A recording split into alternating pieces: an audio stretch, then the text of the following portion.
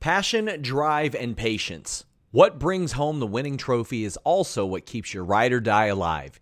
eBay Motors has everything you need to maintain your vehicle and level it up to peak performance. From superchargers, roof racks, exhaust kits, LED headlights, and more. Whether you're into speed, power, or style, eBay Motors has got you covered. With over 122 million parts for your number one ride or die, you'll always find exactly what you're looking for.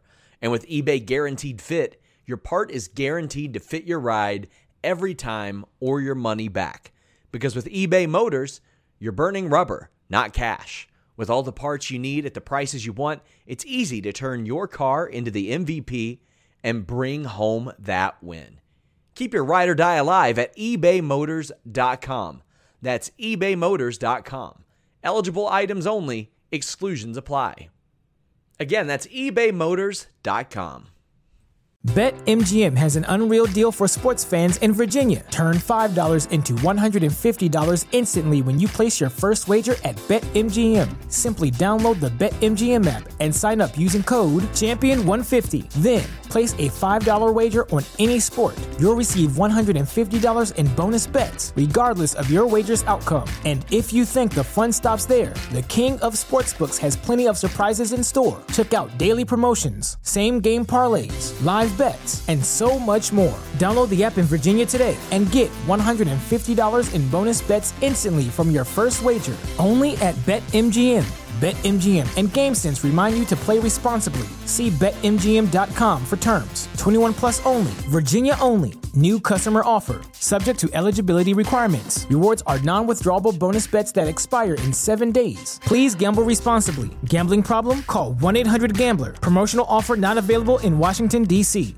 Say goodbye to your credit card rewards. Greedy corporate mega stores, led by Walmart and Target, are pushing for a law in Congress to take away your hard-earned cash back and travel points to line their pockets. The Durbin-Marshall credit card bill would enact harmful credit card routing mandates that would end credit card rewards as we know it. If you love your credit card rewards, tell your lawmakers, hands off my rewards. Tell them to oppose the Durbin-Marshall credit card bill.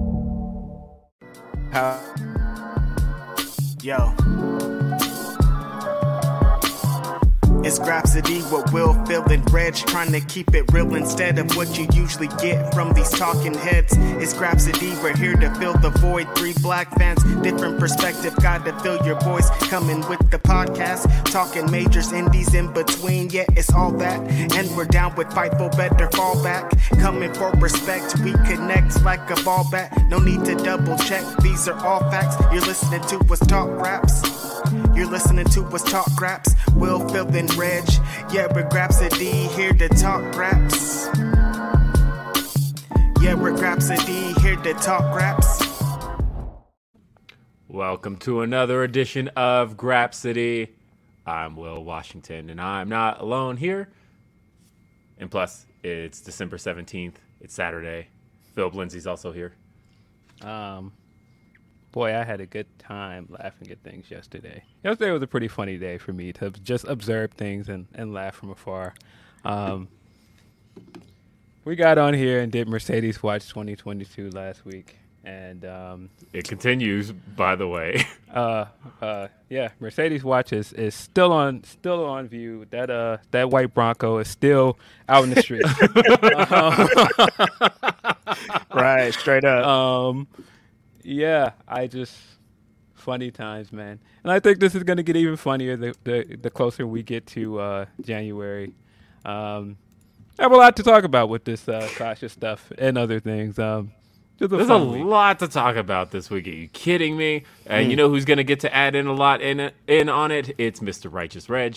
In the building, it's your boy, your favorite rapper, your favorite writer, your favorite podcaster, media man, December. Nah, who cares? Whatever. It doesn't matter. It's me. Seen a lot of great wrestling yesterday, like too much. My brain has exploded.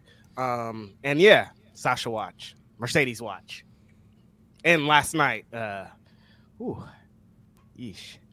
those videos. Yeesh. That video. Ooh, ching, chang, walla, bing, bang.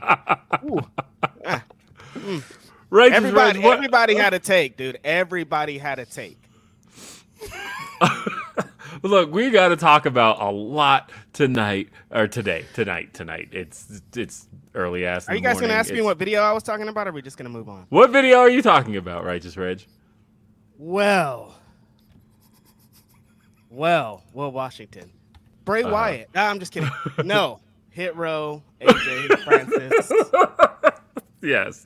He did a swanton bomb onto the apron with nobody there. Was that? It was a swanton. Right. No, he called it a swanton. Oh, no, that's not what happened. Swanton? No, it wasn't supposed to be, but that's what happened. The swanton bomb onto the apron. Made it finessed it. No, honestly, that shit is hard. Like, that just shows like how hard. Some people make that shit look easy, but doing a dive like that's fucking hard. I mean, look what happened to R-Truth just a couple months ago, you know? Yeah. No, I mean, I'll say this. Michael Cole was A+ on that call. The way he gets all hyped up and he's like, is he going to do this? You got to be kidding me. Well, that's why he doesn't do that move. The funny thing is, I've seen AJ land that dive he before. Does that. And so, yeah, there were so many intimate things that were funny about it. Just the fact that he missed it, and then as it was happening, B-Fab like jumping to hype everything up, and the Vikings trying to act like they got hit by it. B-Fab reminded me of like, on Family Feud when somebody like has a real bad answer, but the rest of the family's like, good answer, still gotta good clap answer. it up, yes. Nah, man, that's love, man. That's what you're supposed to do for your That's family, love. man. No, you Yeah, that's what you're supposed to do for your family. So, but in that moment, it was just still funny because, of course, we've seen people dunking on this thing, and every time I see somebody dunking on it, and I see her in the background hyping it up, it makes it almost even funnier. But shout out to AJ, man. I hope he's all right. It sounds like he's all right. And honestly, the funniest one I saw was the cut, and I want to make sure I give credit to who made that one, but they set it to Swerve's theme, what was it? It was NHA Thaniel _H on Twitter, and he had done the he had set it to Swerve's theme, and as soon as he hits the top rope, catch a vibe. No comment. That's. Look, man. I feel for Hit Row in this moment right now, mainly because like narrative changed on them very, very quickly. It went from that first week they were back. There were a lot of people, tagging Swerve, talking about, oh, you shouldn't have signed with AEW. Look, your boys are back, and they're back on the big leagues. They're back on the big scene. They're really going to build up the SmackDown tag division. Some great stuff is about to happen, and I feel like they are number one contenders. I think we should put that part in there. They are number one. They contenders. are number one contenders. Don't read the SmackDown spoilers, but because they taped 2 episodes last night, which. Good thing, because they're giving the SmackDown roster Christmas off, so they had to do 2 shows last night. And it's kind of cool the way SmackDown does that, by the way, where one of the things they'll do is rather than like try to pile a bunch into 2 shows, what they'll do is just give us like a handful of long matches.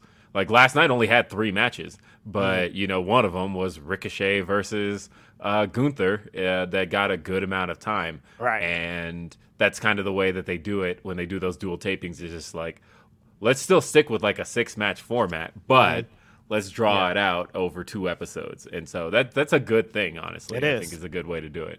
And that Ricochet and Gunther was, that was fun. One of them. That was very good. That Chicago crowd. I will say that was really the main reason worth watching this show, because the rest of the show wasn't that great. The tag match was good. The women's tag match was much better than I expected it to be. Right.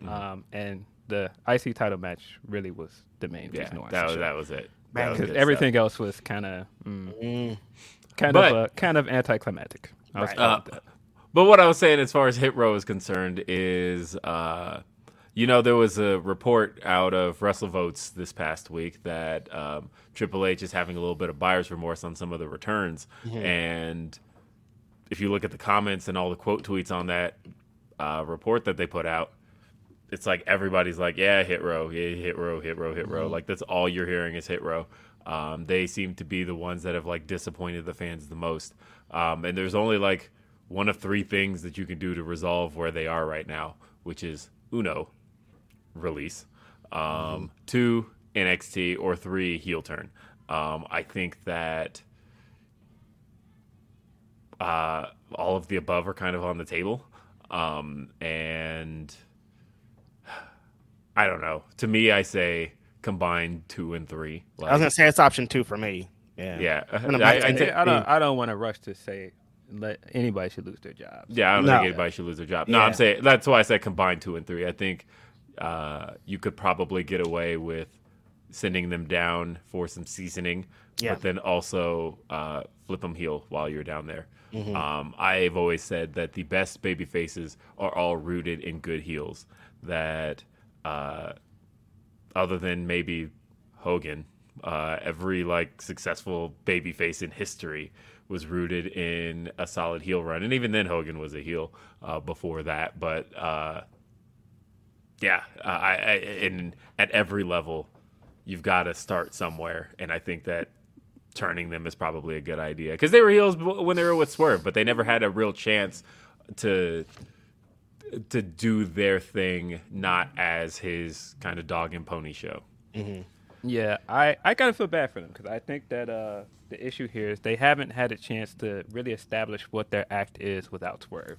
True. And I think that they haven't really, because I've said this before, they haven't had any real feuds or rivalries where we have any reason to really care about them outside of, what we got from them before, or if you're fans of them from the internet stuff. And there are two sects of people on the internet. Sex, not sex. Sex. Two sides. There are two sets of people, and there are people that want to support them, and there are people that are adamantly against them, no matter what they do. I mean, the problem is AJ made a lot of enemies. This is also true. So, the set that is adamantly against them, like everything that they do now is kind of confirmation bias. It's like, all right, well, they were always trash, and like now every time they mess up anything or every time something doesn't land, this is proof of it. And I just don't think WWE has done them any favors because they haven't really given them anything or given the fans anything to sink them their teeth in. So, I think they're kind of in a bad spot. I do think that the number one contender spot is a good step forward, but they're gonna lose, man. Right? Man. I mean, again, I think they were brought back in a way they shouldn't have been brought back. To me, it would be like.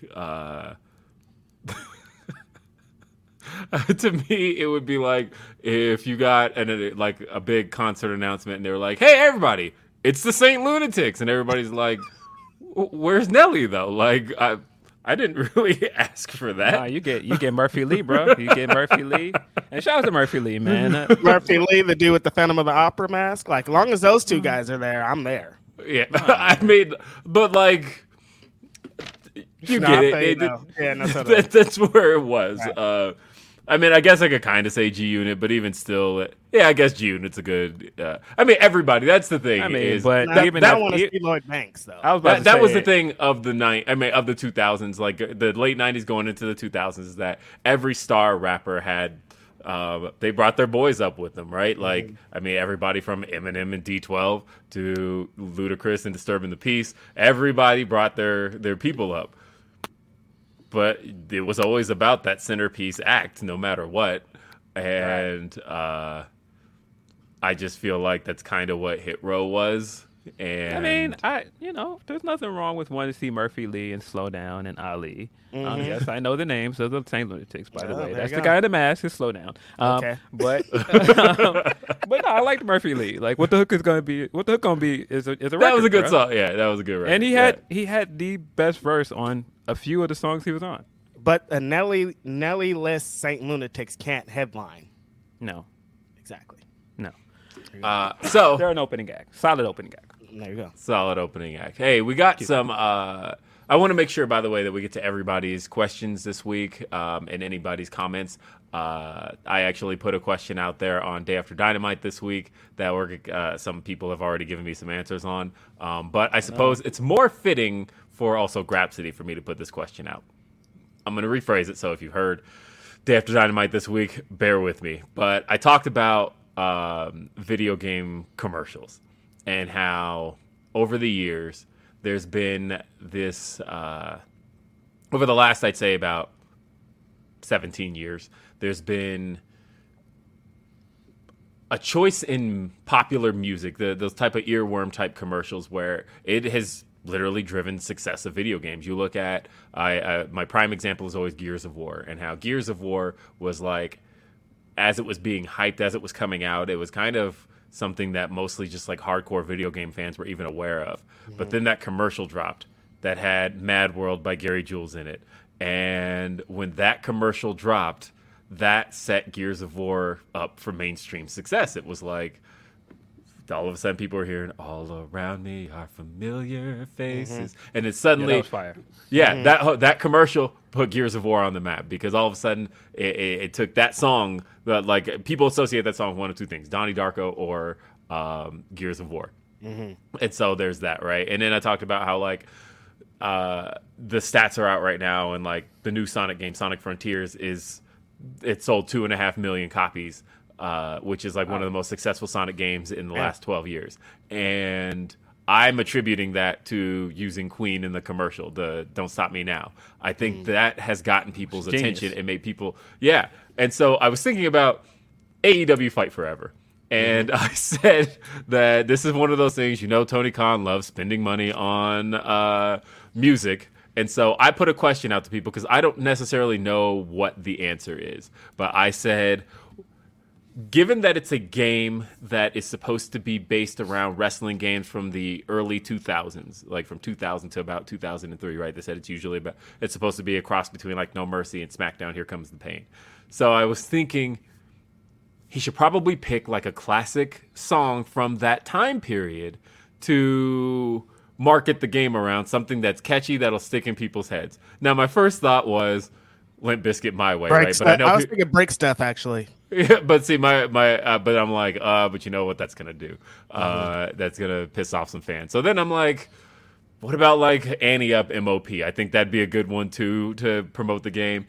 We got a Humper chat. This one's from Tony P. He says, Will, your question from Dad about music used to sell Fight Forever. I would use Meth's Bring the Pain. That's a good one. Really AC/DC Big Balls, Wu-Tang's Bring the Ruckus, or Jeezy's Soul Survivor. Bring the Ruckus is pretty good too. What would you do if you were trying like to capture the vibe of early 2000s, but something that's also catchy that would get people's attention and make them go, okay, I see what time period they're going for.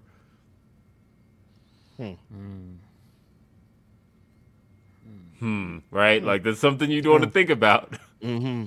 Yeah. I saw somebody say Never Scared Bone Crusher. That's a good one from that time period too. Mm-hmm. Yeah. There's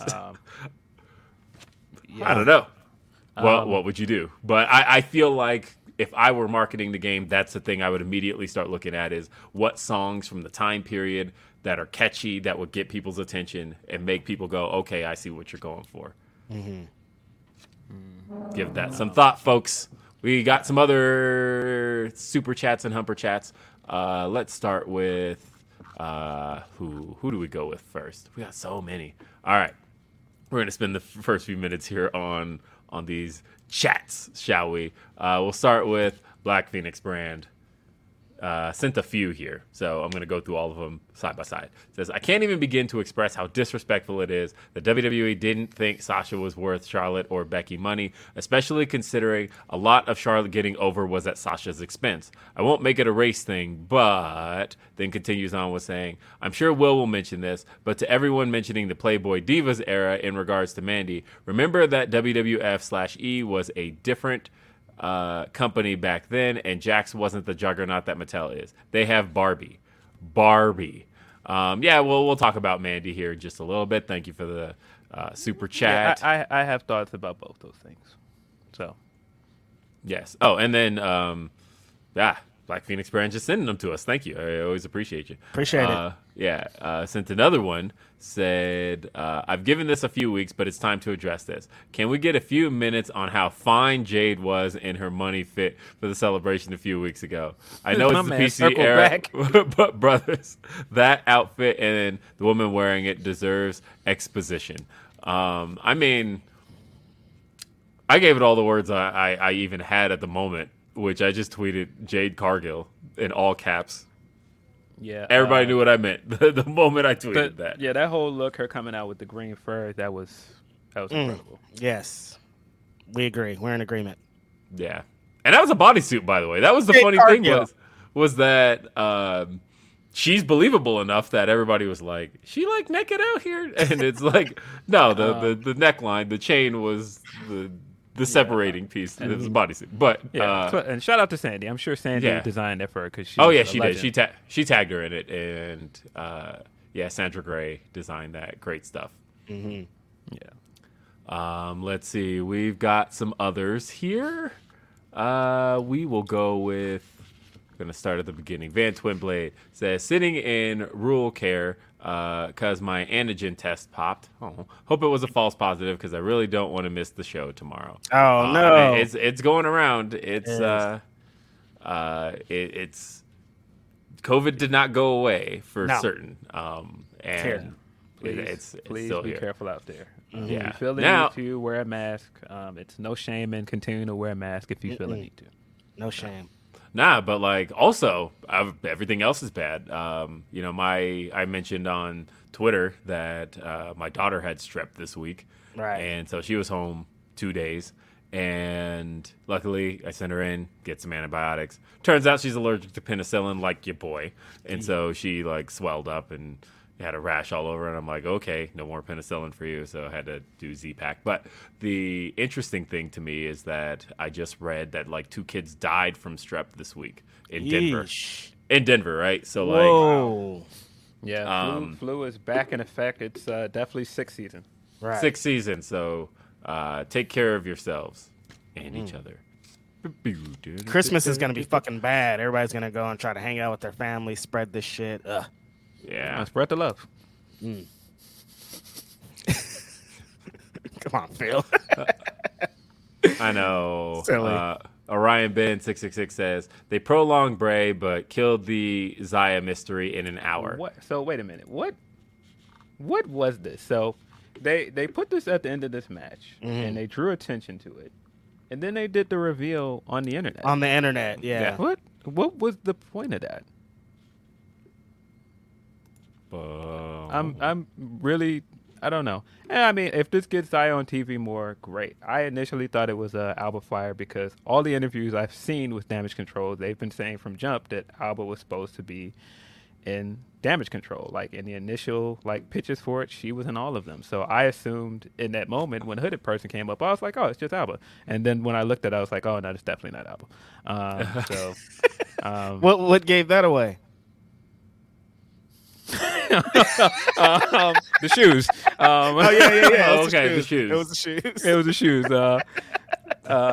Yeah. Shout out to Zia Lee. I do think it's funny that all the sleuths noticed it was Zia Lee and how they picked up on it being Zia Lee. Mm-hmm. So. But yeah, I don't get the reveal only online thing. Just do this on TV. That was 13 seconds. I didn't understand that. That was an odd choice. But, how many heel women are they going to link to Damage Control now and then just kind of, just make it a random thing? Like, we've got Nikki at this point. We've got Zaya. Like, what are we doing, man? Oh, yeah. Fear and Loathing in NYC says, how soon till Uncle Howdy takes off the mask and it's Vince saying, "It was me, Dupree. It was me all along." We got to talk about Vince. That's a story that we got to talk about this week. Oh my God, busy ass week, man. It's been a busy ass week. Yes, we do. Because that's real. Hold on, it's important, and we should all give our predictions on how the Vince story plays out. Totally. Uriel says, just showing some support, guys. Finding your podcast has been the highlight of my year. Y'all kill it, and great work on the Willow interview. Shout out Willow Nightingale. She's been all over this week. She did AEW Unrestricted. Then right after that, our podcast with her drops yesterday. We did an interview. She was just a delight to have on the show. And then tomorrow she's going to be on Hey EW with RJ City. So it's been a busy week for her. She had a great match with Trish Adora last week at on the 0 hour of Final Battle. Yep. So good for Oh her. yeah, Final Battle happened after our show. Jeez, Yeah, Louise, It did happen. man. It was my a God. pretty strong week for tag team wrestling. Yeah, It was. super strong. And I have a feeling that we'll be seeing a lot more of Willow on TV, because I couldn't help but notice that Ruby Soho got her ass beat by the Tay and Ty Anna J. Jay. Ty J. And man, she really could have used somebody in her corner there. Maybe somebody that Ruby just helped 2 weeks ago when that other person had a match against Anna Jay. Almost like we're about to see Ruby and Willow versus Ty J. Ruby, Willow. Remix. That would actually be really good. So thank you for AEW doesn't do that's a WWE thing, right? To combine. Do they do that anymore? Combine two wrestlers' entrance musics together. Remember that used to be a thing. Pretty dope mashup of MJF and Jericho's at one point. Oh yeah, Okay, I remember that. that's right. They've done it. That's right. I mean, I will say WWE has been hit or miss on that, right?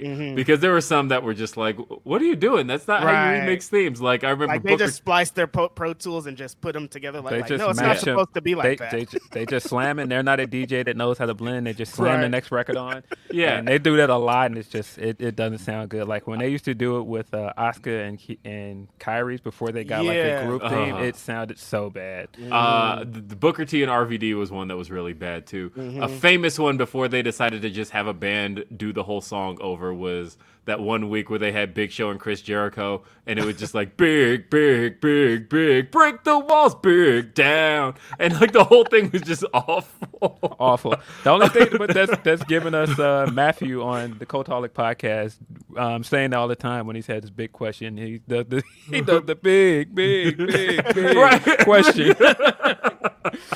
Shout out to Matthew, man. Yeah, no, that was that probably only got used like once or twice, but it has stuck with me forever. Them just that Terrible. awful chop up of Big Show and Chris Jericho. Right. Terrible.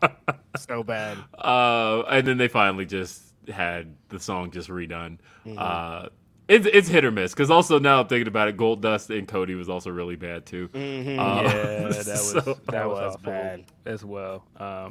You need a DJ. That's what you need for That's these it. things. Yes, you you- need somebody yes, who you do. recognizes that your tempos need to match, and because like Don't just Edge and Orton was decent, but that's about the only one that I can remember. Yeah. Remember they used to do that thing for Corbin where they used to play that royal music and then it just cut back to his regular music? I'm like, but why? Just why are we doing this? Like, this doesn't sound good. Like, what is It doesn't. Yeah. Let's see. Mets fan for life says, I was thinking the Mox versus Sammy match may have been because Mox has been booed recently. What do you guys think? I don't think so. Because I don't think they care. I think, Mox has only been booed in situations where he's supposed to. Because, Mox got booed against CM Punk at All Out, but I don't think they expected anything different. He went into that basically kind of working heel for that match. Yeah, and he walked into the match with MJF in Newark. He was prepared to be booed for that. He knew what was going on here. And the other one is Tanahashi. You're going to get booed when you're standing next Regardless. to like one of the greatest baby faces ever. And he wants to play heel against Tanahashi because it's fucking Tanahashi. Yeah, no. Moxley's walked into these situations knowing what's up, and he knew what he was doing there. I don't think there was any. As a matter of fact, if anything, considering that Moxley was supposed to turn heel a year ago and didn't get to, I feel like if anything, Moxley would probably look for those scenarios to like, hey, how can I get to play heel like I was trying to last year? And he's supposed to be heel in the Hangman feud, so Yeah, look, you're gonna heel it up more with them. I think one of the great things, and this goes back to people like, oh, who's the baby face in this program? I'm so confused by this program. Why are they fighting? I think one of the great things about this is Mox kind of thrives when he gets booed. I've said this before that he's very good at playing both sides, and so I think he's fine. I think that match last night wasn't because he's getting booed. I think it was just a great way to forward the Garcia stuff. And that nasty, just disgusting thing Jericho said of, "Oh, this is your elder." Like, it's disgusting. Gross. Come on, Jericho. And Garcia, come on, fight back. I saw you standing. You didn't like that. You didn't like how he cut you off. Come on, fight back. Mm-hmm. Let's see. Coffee Black says, "Shout out, fellas. Uncle Howdy came out looking like the Power Rangers villain of the week." Mm-hmm. And Van Twinblade says, "What do you mean Hogan was always a heel?" Straight up. Mm-hmm. CBD's Nuts says, "Happy Saturday, boys. Had a crappy week, got laid off, but life goes on. What was your favorite moment this week? Aside from Jericho losing, of course. Loved that for Action Andretti. Love y'all." I mean, that's up there for one of my moments of the week. Action Andretti. That was a great moment for him. I will say, because, like I said, this was a big week for tag team wrestling. Seeing Leo team up with a guy in Yo who is a expert at tag team wrestling at this point, multiple times junior tag team league winner, and winning his first tag league trophy was great. And it's a great. And the finals against Bay and Ace Austin, like, come on, bro. Yeah, Bullet Club was cooking in that tag league. I actually thought Bay and Ace were gonna win at one point, but it was a good win for Leo.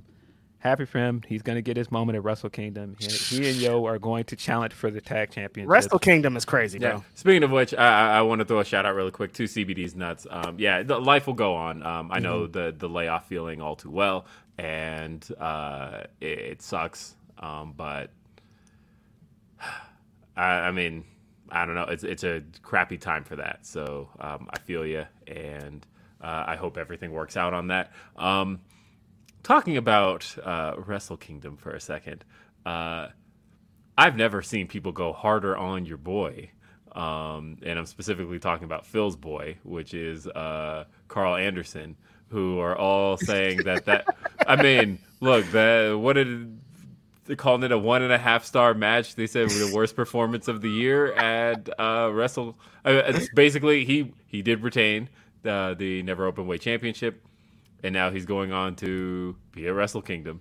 But people are like, man, if that Carl Anderson is who's showing up at Wrestle Kingdom, I don't want it. Nah, Bright Light Sheen Gun is going to show up in the Dome, buddy. Yeah, it's the Dome, baby. Come on. Listen, man. I sat and I watched the chat last week when I predicted that this man would wrestle at Wrestle Kingdom, and I saw a lot of people saying, "No, Phil's bugging," and all this other stuff. I thought you was kind of crazy myself, man. Honestly. Listen, I thought we already knew that, though. That was the thing, because I was talking about it like it was reported. And yeah, I thought the Fightful Select reported that, so I was talking about it like it was a foregone conclusion, and I was like, yeah, he's gonna be at Wrestle Kingdom. I definitely think that he's gonna have a better showing at Wrestle Kingdom, but here's the thing: him coming in half-assing it at that match is kind of the point. He's part the of the bad story. guy. Mm-hmm. He's not supposed to come and have this great 5-star match and get you to like him because he doesn't care. He's rich. That's the whole point. That's the whole point of what he's doing in the character, is that he doesn't care. Mm-hmm. So no, you're not supposed to like it. You're supposed to boo him. You're supposed to want Tama Tonga to beat him and make him go away. Exactly. So is this like the most companies? Because there's going to be Impact representation. There's going to be WWE, AEW, like Stardom. All the companies are pretty much represented. This is the real Forbidden Door. Here we go. Wrestle Kingdom. This show is the Forbidden Door. It's crazy. And by the way, before I forget this, shout out to Rocky Romero, because I don't think he has properly gotten his flowers for all of the people that he's helping to get on this Wrestle Kingdom card. And I heard a story where he is the guy that initiated the pitch for Forbidden Door. I don't know if a lot of people know that. Busy man. Busy so, man. Yeah, shout out to Rocky Romero. I love Give him Rocky. his flowers. He's always been really kind to me. Every time you see me in a crowd, he's always like, "Hey, Will." Yeah, man. Hey, expect to see Rocky in a Grapsody interview someday. Oh, yeah, I'm going to attempt to make that happen. He's already told me he'd do it, so I think that's it's on why, us to set that up. I think that's why so many deals happen, because he's like such a nice, humble guy that like you're gonna be like, yeah, I agree, Rocky, let's do it. What do you want to do? You know, and it's New Japan also on top of it. So. Yeah. Shout out to Danny Limelight as well. I thought that was one of the funniest things about that interview we did with Danny, and he's just like, yeah, fuck Rocky, and I'm like, yeah, but who hates Rocky? Yeah, he hates Rocky. Yeah. Rocky. Yeah, but that was, by the way, we dropped 2 interviews this week because we had an interview with Danny Limelight as well. Got some good details. The man was wilding, as he said, and that led to his dismissal from AEW. But at the end of the day, he's got some bigger goals, and we talked about all of that. So, shout out on a big win as well. You're a new champion. That's right. Yeah, I like Danny a lot. Me too. Yep. So and we've got a couple more interviews coming up because we talked to EJ and Duca of MLW. And very fun interview. Very positive. Also, like cocky in a good way. Like just ready to take on the world. EJ. That's a great interview when that comes out. You guys check it out.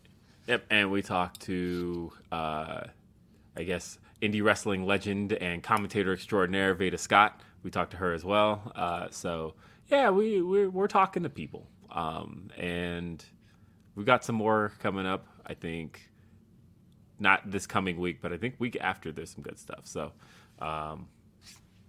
we'll be doing it. We'll be doing some really good stuff, possibly. Yeah, we close this year out, man. You know, working. Yeah. The boys is working. We're getting John Cena on December 30th. No, I'm kidding. Coffee Black says Murphy Lee is an NBA Street Volume 2 legend. He absolutely is. Straight up. Nah, man. I miss that EA Big era, man. Like EA Big was a brand, and they just dropped it all. I don't understand. EA dropped off a cliff in general, though. Yeah, but that specific brand, EA Big, they had the Def Jam games. They had SSX. They had NBA Street. NFL Street was kind of whack, but NBA Street, every volume of NBA Street was dope. And I was a big SSX guy. Sometimes when I'm bored because it's backwards compatible, I do sometimes just throw on SSX 3. Why not? That game was fantastic. Classic. It's a classic, yeah. I was right up there with Cool Borders. I was going to say I was more of a Cool Borders fan because PlayStation. Cool Borders. Yeah, no, I mean, SSX was like... See, I loved Cool Borders, but the second SSX dropped, it was like just a game changer. So I never played the first one, but I played Tricky. And, of course, that had Run DMC laced all throughout. Yeah, and it had, what's the record? Play It Loud. That was SSX 3 for sure. So Tricky though had because your commentator of SSX Tricky was Rozelle, right? Mm-hmm. So you had his beatboxing all throughout the game. Like he just do commentary. You hit a trick and he just be boom, boom, and like all this. They don't make them like they used to. Rozelle randomly the commentator in this game. Come on, man. Crazy time. I know he was your only commentator. You hit a trick, and then all of a sudden, Rozelle would just pop in and tell you how great your trick was, or tell you it sucked. And shout out to Rozelle. Nobody's had him on. I've been listening to a lot of hip hop podcasts, and nobody's had Rozelle on. I want to hear about Rozelle, man. All I know, Rozelle was crazy. You're absolutely right. Like he is somebody I want to hear from. He's elusive, man. That's a great story. I want to hear about how he got on SSS Tricky randomly. Yeah. One of the other funnier jokes this year was when people were saying the stuff off of not the 21 Savage Drake album, the Drake album before that with all of the dance music on it, that it sounded like SSX music. And once I heard it, I couldn't unhear it. And I'm like, maybe that's why I enjoy some of this music so much, because I'm like, this reminds me of just sitting up at like midnight playing SSX. Takes you back. I don't know. Yeah, that's what it was. No, I still play it to this day. For whatever reason, SSX 3 though specifically because I had the reset, and once you got used to the reset, you couldn't play any of the others again. But yeah, I still when I get bored, I'm just like I'm just throwing SSX 3. And did you ever beat that Guardians game? I don't know why that randomly popped in my brain because I'm thinking video games. Guardians of the Galaxy? Yeah. No, I actually didn't. I stayed up late one night and finished it. Really good game. Okay. Yeah, I have it. I just have never beaten it. It's on Game Pass for people if you have Xbox. Oh man, damn it! See, that's why I can't buy games anymore because I also bought it. I got caught by that as well. I bought it, and yeah, of course it's in Game Pass. Actually, now I think about it, I don't think I bought it. I think I got it as a gift. Yeah, I did. I just finished Deathloop recently. That game is really good for a couple of reasons. One, if you just want a game with the rare black protagonist and antagonist, Deathloop's a good one for you. But on top of that, it's just really creative and inventive. I haven't played anything like it. Like I get what kind of a game is it? It's a first-person shooter that's kind of like Groundhog Day in video game form, where you basically are stuck in the same scenario over and over and over. And Deathloop. Yeah, but every time you die and restart this one portion. But as you progress, you learn more things about the scenario, and so it's still a really deep game, and there's still a lot happening. But every single time you go through the loop, it's a little bit different each time, just because you, as the player, know more than you knew last time. This is the same stage, though. You wake up right back at that original point. And you got to play through this stage again, but this time you're like, okay, I don't have to go through this door because I already know what's through this. I'm gonna go this way this time, or like I know the code to unlock this door this time, so therefore I can go this way. And the goal by the end of the game is to officially break the loop. Phenomenal game. I love Deathloop. Nice. And speaking of black video game protagonists, did you guys see that clip of Michael J. White dressed as Blade? And yes. That was fire. I was like, wait a minute, this man is 55 years old. This guy does not look like he's in his 50s at all. He looks amazing. He's a beast for sure. He is a beast. I love Michael J. White, honestly. Like, I was a big Spawn fan in the 90s, and then when the movie hit and Michael J. White, and as a matter of fact, I just saw. Look, I'm also a really, really big Black Dynamite fan. Yes, yes, totally classic. And I saw this the other day. I forgot who posted it. I'm not giving right credit because I just saved it. But it was a take on Mandy Rose, but it said, "I'm declaring war on everybody who sells nudes to the community." Mandy Rose, Black Dynamite, I sell nudes to the community.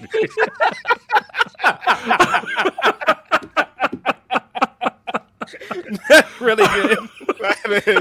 That's great. Somebody killed it. That's crazy.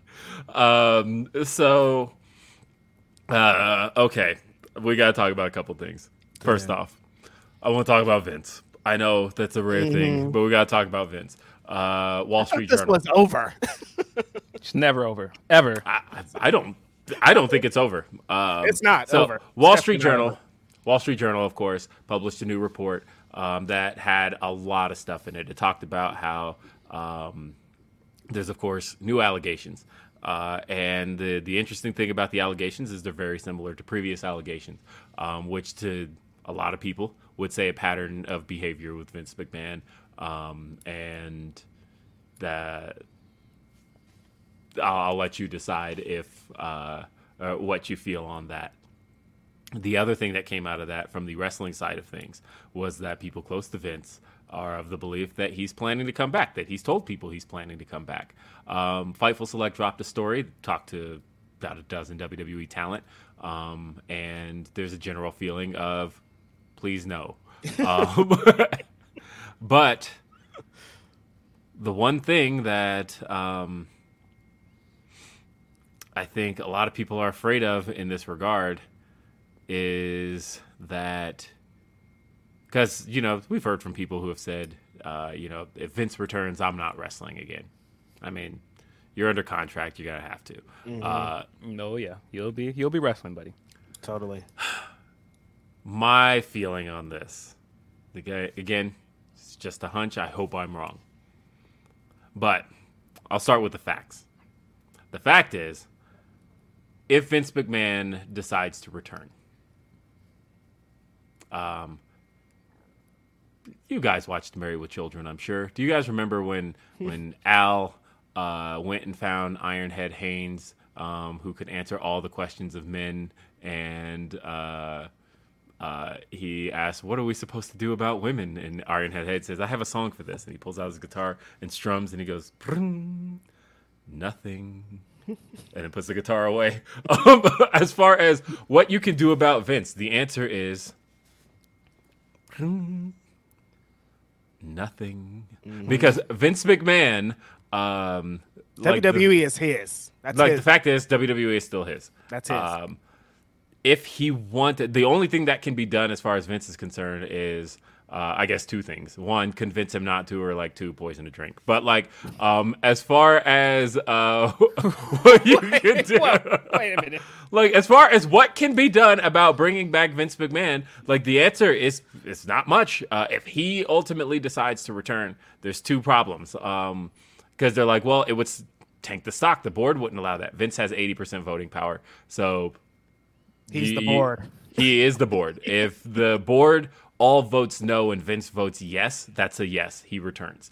So good luck with that. And it's like, well, the stockholders won't allow that. Vince is majority stockholder. And if he... Look, you fully underestimate the egos of white billionaires who don't care whether or not they... tank the stock if it is about them returning. Now you've been saying it all week on Twitter. That is definitely a white billionaire thing. I definitely picture him somewhere like having a glass of water or something, or finishing golf, and like, I think I'm gonna go back to work. And it's like, nah, Vince, I don't think you can. Nah, I'm a little bored. I think I'm gonna go back to work. I know, but it doesn't work like that. He's like, no, I think it does work like that.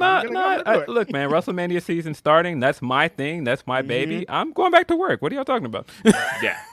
So. Again, there's very little that could be done. And the thing is, I can see I don't even think it's a boredom thing. I think it's Vince looking at what's coming up for WrestleMania and knowing that, as far as, I think he was willing to, like, look, I could let SummerSlam go. I could let Survivor Series go. I don't give a shit about any of that stuff. WrestleMania is his thing. But like WrestleMania, yeah, it's like WrestleMania, and it's a WrestleMania that's going to have The Rock. It's a WrestleMania that's going to have John Cena. It's a WrestleMania. Brock Lesnar, Stone Cold Steve Austin. Come on. Like, these guys don't exist without me. Right. And I think the idea... Roman, all his golden boys are going to be there. Like, I can't see it not burning him up just a little bit of like, look, I at least need to book WrestleMania season and coming back for that. But I can't see him. I mean, the thing is, if he decided to tomorrow, just like, look, I'm coming back and I'm going to book Royal Rumble to WrestleMania. Sorry, Hunter. What are you going to do? Sorry, Paul. That's it's going to happen. Like, that's the thing. Is if he decides it, it happens. And that is my only real worry here, is that if he could be convinced not to, and I'm like, he was convinced to step down, because, and in hindsight, I guess that's what the Wall Street Journal article talked about, that he's told people close to him. This show is sponsored by BetterHelp. If you had an extra hour in your day, what is the first thing that you would do? Read a book, take a nap, play some video games, do something for a friend, volunteer. A lot of us spend our lives wishing that we had more time. But the question is, time for what? And if it was unlimited, how would you go about using it? The best way to squeeze that special thing into your schedule is to know what's important for you and to make it a priority. And therapy can help you find what matters to you so you can do more of it. Therapy is so valuable. It's gotten me through some tough times, really helped me reflect on things that are important, specifically with BetterHelp. If you're thinking about starting therapy, give BetterHelp a try. It's entirely online, designed to be the convenient, flexible, and suited to your schedule. This is so beneficial when you've got that crammed schedule and you can't even imagine finding that extra hour.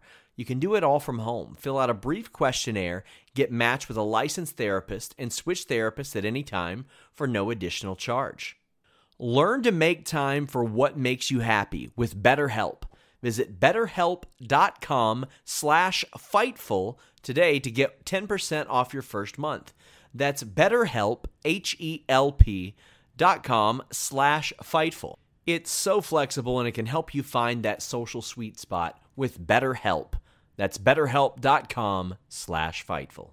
BetMGM has an unreal deal for sports fans in Virginia. Turn $5 into $150 instantly when you place your first wager at BetMGM. Simply download the BetMGM app and sign up using code Champion150. Then, place a $5 wager on any sport. You'll receive $150 in bonus bets, regardless of your wager's outcome. And if you think the fun stops there, the king of sportsbooks has plenty of surprises in store. Check out daily promotions, same-game parlays, live bets, and so much more. Download the app in Virginia today and get $150 in bonus bets instantly from your first wager. Only at BetMGM.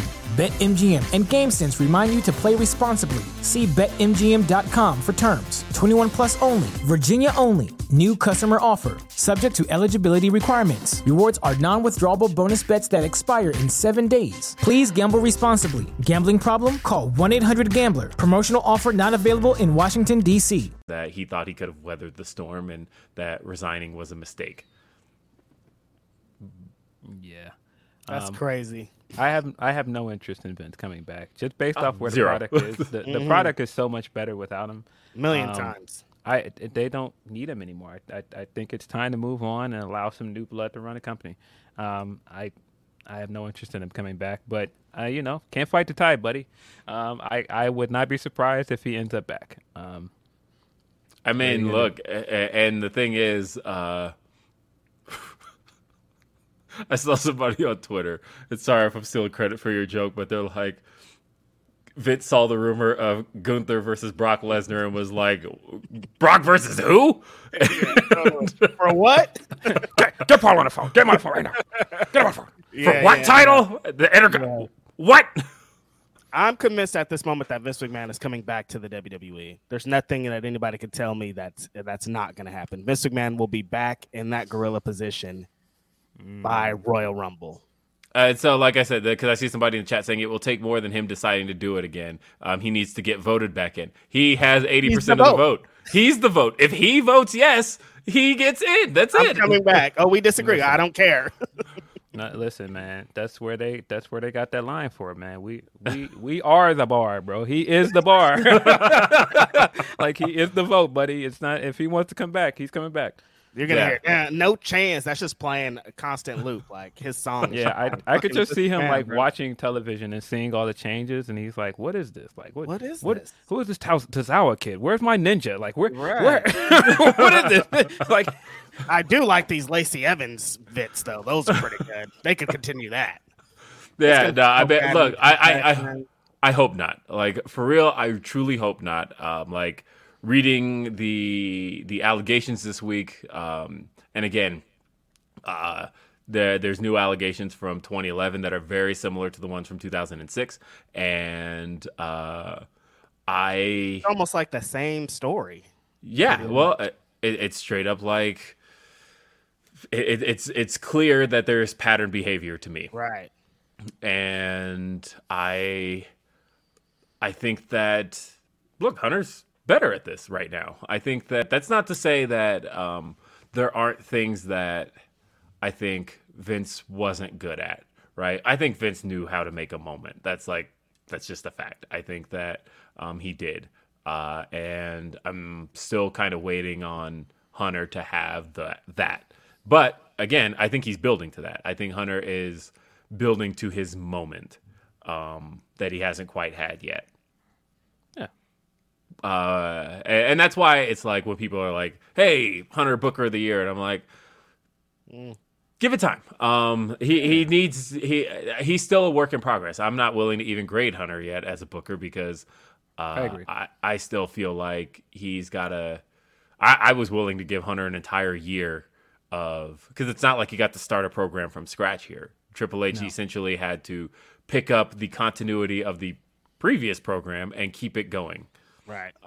And so now he always has this Vince shit lingering over him. Like, you can't, like, it's a lot of pressure on the guy at this point. Not saying that makes it okay, but I'm saying, like, it's a different what Triple H is doing compared to, you can't really say he's Booker a Year or grade him off of trying to fix the. It's like when Obama came in after George Bush, and they were just like, "Why did you do this to the economy and start war?" He's like, "Yo, I'm just cleaning up what that fool did." Yeah, exactly. That's all.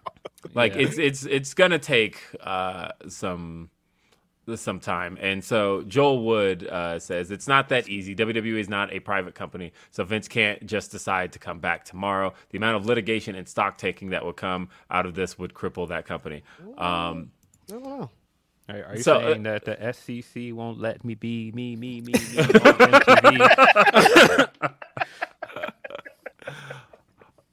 Didn't think we would get an Eminem bar from Phil on this podcast. Skibbity doo. And again, we're also talking about the because Vince had multiple roles, of course. We're talking about the chairman role. We're also talking about the head of creative specifically role. There's a lot of various different roles that he played here. And I'm strictly talking about putting himself back in creative. The bro could just start from home sending his notes in. You know what I mean? Like, okay, I'm back, but I wouldn't be surprised if he's already sending his notes from home. You know what I mean? Yeah, so. Oh, they're giving you shit for quoting Eminem, by the way. Listen, it was in the moment. Sometimes you gotta get a joke off, man. Look, quoting things in hope of getting a joke off is just, come on. You got it. Yes, but again, I don't know. I'm hoping not, but also like WrestleMania without Vince sounds really interesting because are you saying it seems so empty without me? Oh, come on. Because I'm looking forward to WrestleMania without Vince. I'm looking forward to seeing, again, I talked about, Hunter hasn't quite had a moment yet. And I feel like, I guess the end of Survivor Series was about the closest to a moment he's had. But you know what I mean by those Vince moments. That like Vince is a moment maker, and that was his thing. And I'm ready for Hunter to have that. I think WrestleMania could have that. It could. Yeah, there has to be a willingness to have it, of course, because a lot of moments tend to revolve around like crowning a new champion. I think that's a big piece of why Hunter hasn't necessarily had his true moment yet. Like he hasn't gotten to make somebody yet because a lot of that he did a lot of that in NXT, but it's just a different scale when we're doing it on the main roster. Yeah, but a lot of the big projects have been leftover Vince projects that he's trying to, finesse and either correct or, set on a different trajectory. And some of it has worked.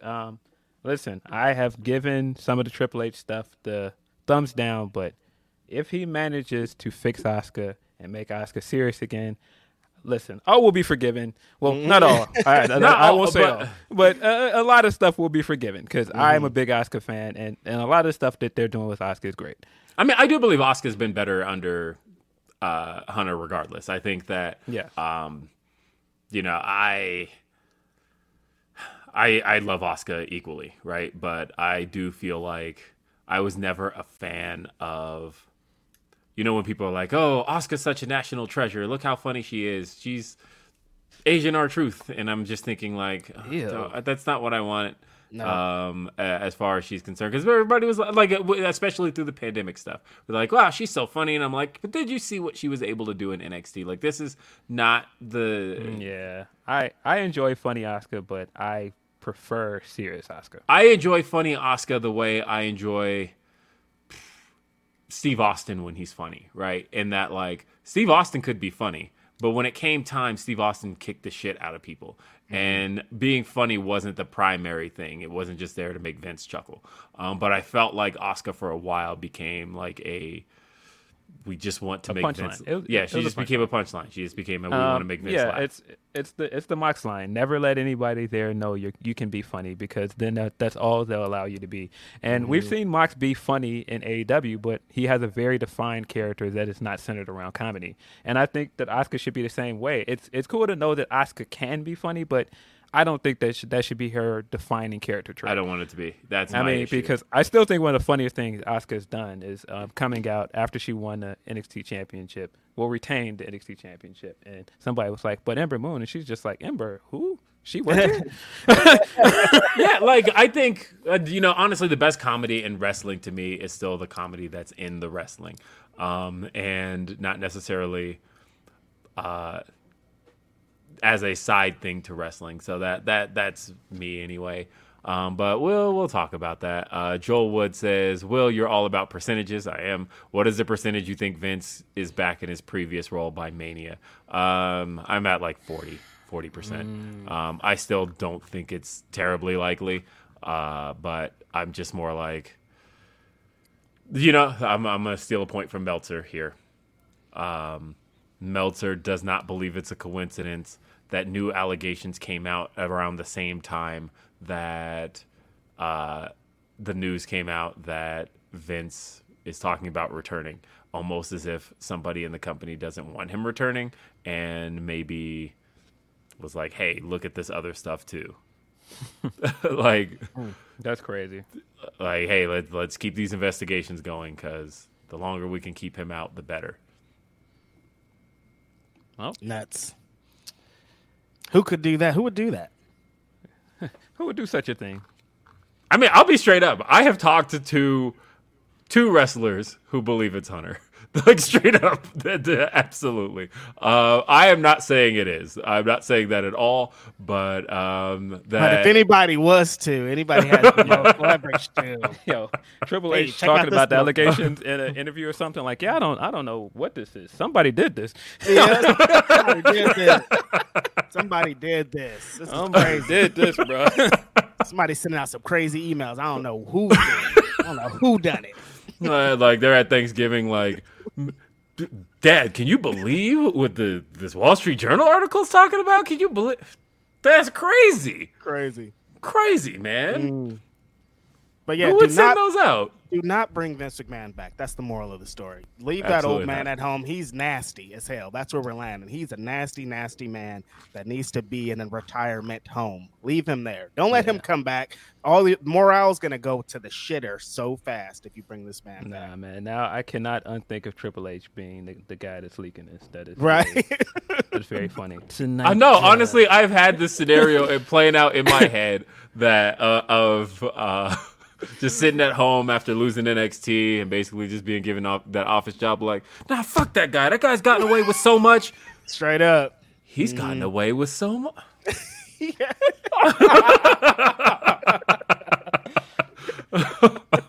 He's gotten away with so much. He's gotten away with so much. Nah. Maybe he doesn't get away with it. Might have to drop a dime. I don't know, man. Like, what, he fired all my guys. He fired all my NXT guys that I spent years working on. He fired Regal. He fired all my people. Nah, I don't like that. Yeah. And he bringing his homie back. He gonna come back at the same day as Regal. They're gonna be back in WWE at the same time. Both putting their little WWE badge on the thing at the same time. Vince and Regal. Woo, Hunter's gonna be pissed. No, I don't like that. Might have to drop a dime. Yeah. Air World Order says we might see The Rock versus James Gunn instead of The Rock versus Roman Reigns at Mania. I mean, look, there's a lot of DC stuff going down this week. We now know that Patty Jenkins is out of Wonder Woman, and we know that The Rock was lying on his books. But now we know that cooking books. that Henry Cavill is out of Superman. Man, I feel bad for Henry, man. He was happy about coming back, and they closed that door on him right away. I get where James Gunn is coming from, of like, I got to reboot this universe. The shit stinks. I would start from scratch. Henry Cavill has like a little something on him that people are gonna keep associating with it if they don't drop him. Yeah, he still got the Snyder stench on him. It's okay. Yeah, and James Gunn is like, look, I got an opportunity to reboot this whole thing and make it what people have been asking for. Yeah, and so I'm gonna just do it, and it may take some starting over. I hope he does keep some elements. Like, I think he could probably boot the universe he's looking for out of the Batman. I mean, he's gonna keep elements they like Peacemaker ain't going nowhere. Yeah, I mean, it's his. Like, he's not getting rid of it. Going nowhere. But I understand wanting to cast a younger Superman and starting from scratch. You were gonna have a hard time doing that and trying to keep around the same cast. So So I get it. I just think that, giving this guy hope that he was going to come back, and he was super excited about it, and then he gets back, and it's like, nah, we don't really need you. It's like, dang. But if that report is true, and we will no longer get Momoa as Aquaman, and we might get him as Lobo, do it. Come on, man. Get this guy on a motorcycle with white paint, and come on, man. He's the ultimate dude, bro. Like, he should be Lobo. Problem is, like, Aquaman 2 still hasn't dropped. Like, they still have all this content that they haven't put out yet. And, they still haven't dropped that Flash movie that's going to be a disaster. Yeah, when does Aquaman 2 come out? That movie comes out. I keep forgetting that Flash movie is coming. Aquaman 2 don't come out till next Christmas. We're still We're still a year off from that movie they filmed like 2 years ago. Yeah, I like the idea of him making all these phone calls, and like, I don't know if you guys have seen American Gangster, and like the montage when Russell Crowe's character is arresting everybody over Amazing Grace. I just keep thinking of Amazing Grace, and all these people are getting the phone calls, and the last person that he's waiting to call is my man, this the lead actor of Flash. Like, all right, Ezra, man, this is all I've been leading to you, man. You knew this time was coming. Oh, man. I don't know how he's still attached to that. It's crazy. Wild, man. The fact that they're still going forward with this movie just tells you how much money they spent. And they're like, look, y'all are getting this Flash movie. We spent a lot of money. We did a lot of reshoots. Y'all are getting this movie. I don't care what he did in Hawaii. Y'all are getting this movie. Do not care. Hated the love of Underdogs on top. Nasty shit. But we're not getting the Batgirl movie that they filmed. No, but that's what I'm saying. Look, we can throw that $2 million away, but this $4 million we paid for Flash. No, nah, bro. This movie is happening, bro. I would have sent that shit straight to Tubi. Like, that Batgirl movie is they finished it, right? Like, they filmed it in full, and it's just never going to see the light of day. Imagine just having the footage and being like, nah, we're not going to release the footage. Nah, we putting that on. Yo, Will, have you seen Tubi movies? You've never seen a Tubi movie. It is an experience, bro. Not to go watch Tubi movies. There's some movies that are filmed with the iPhone 8. Like, that's how they film the whole movie. The cheapest movies with the worst acting. I don't know how these movies. I take that back. I'll tell you what. I watched one because my friend was in it. And I'm not gonna say which one, but my friend is in a Tubi movie. It's real bad. I watched one. And they're horrible. They're awful. It like the framing, everything about it looks cheap, looks real awful. Bad. But they just have a button that you could just submit a movie, any movie that you like. Submit a whole movie right here. We'll take it. It's crazy out there. Yeah, I'm picturing exactly the one. They'll make a movie out of anything. Yes. Let's see. CBD's Nuts said, I feel like Song 2 by Blur would give nostalgic vibes for Fight Forever. But yeah, like Kylie said, nothing Creed, LMAO. Woohoo! Yeah, that could work too. I like that. Yeah. All right. Well, I didn't know what song that was, but I that's one of those. That's one of those songs that I probably have heard a million times. Could have never identified it if you had asked me. I lose that trivia question, buddy. Yeah. Name that tune. That tune was playing. I'm sitting there the whole time like. I used to do a '90s cover band thing in Bakersfield, so there's a lot that are just there in my brain. So I feel like every episode we get something cool about Reg. Yeah, I've been doing a lot. Yeah, there's some prequel about all of our lives before Grapsody existed, and like how different everything was. Now it's just all podcasting all the time. Yep. Let's see. Tim Gordon asked, "Can Triple H book? I can't believe it. Can Triple H book a SmackDown Women's Title match without doing a gauntlet or multi-person match?" No. Well, he's in a tough spot with SmackDown. He's doing the multi-women matches because he's trying to show everybody he has on the roster and give people shine because they don't have a big name there. And that's why I thought it was absurd, sir, when I saw someone say that, no, the company hasn't had a problem since Sasha left. Fam, SmackDown has had a definite problem since this woman left. Awful. Like, what are you talking about? Terrible. And I mean, it's great that, people like Liv and Shotzi and Raquel are getting a moment to shine, but I feel like that's why we keep getting all of these segments with a lot of women crammed in, because they're just throwing things at the wall and hoping something works. And a lot of this stuff is not necessarily catching on, and that's kind of the problem. Well, like it's like they're also building up Raquel toward Rumble. Toward Ronda, but I don't feel like there's a lot of stuff that's just like not over, and we're about to talk about one of them in a sec. But let's see. Ricardo says I'd use "Crush 'Em" by Megadeth. Again, one I don't know, but I bet you I would recognize the tune. Van Twinblade says we can't use DMX. The homophobia won't fly. Are you kidding me? You could use X Gon Give It To You. There's a lot of tracks by DMX that would hit.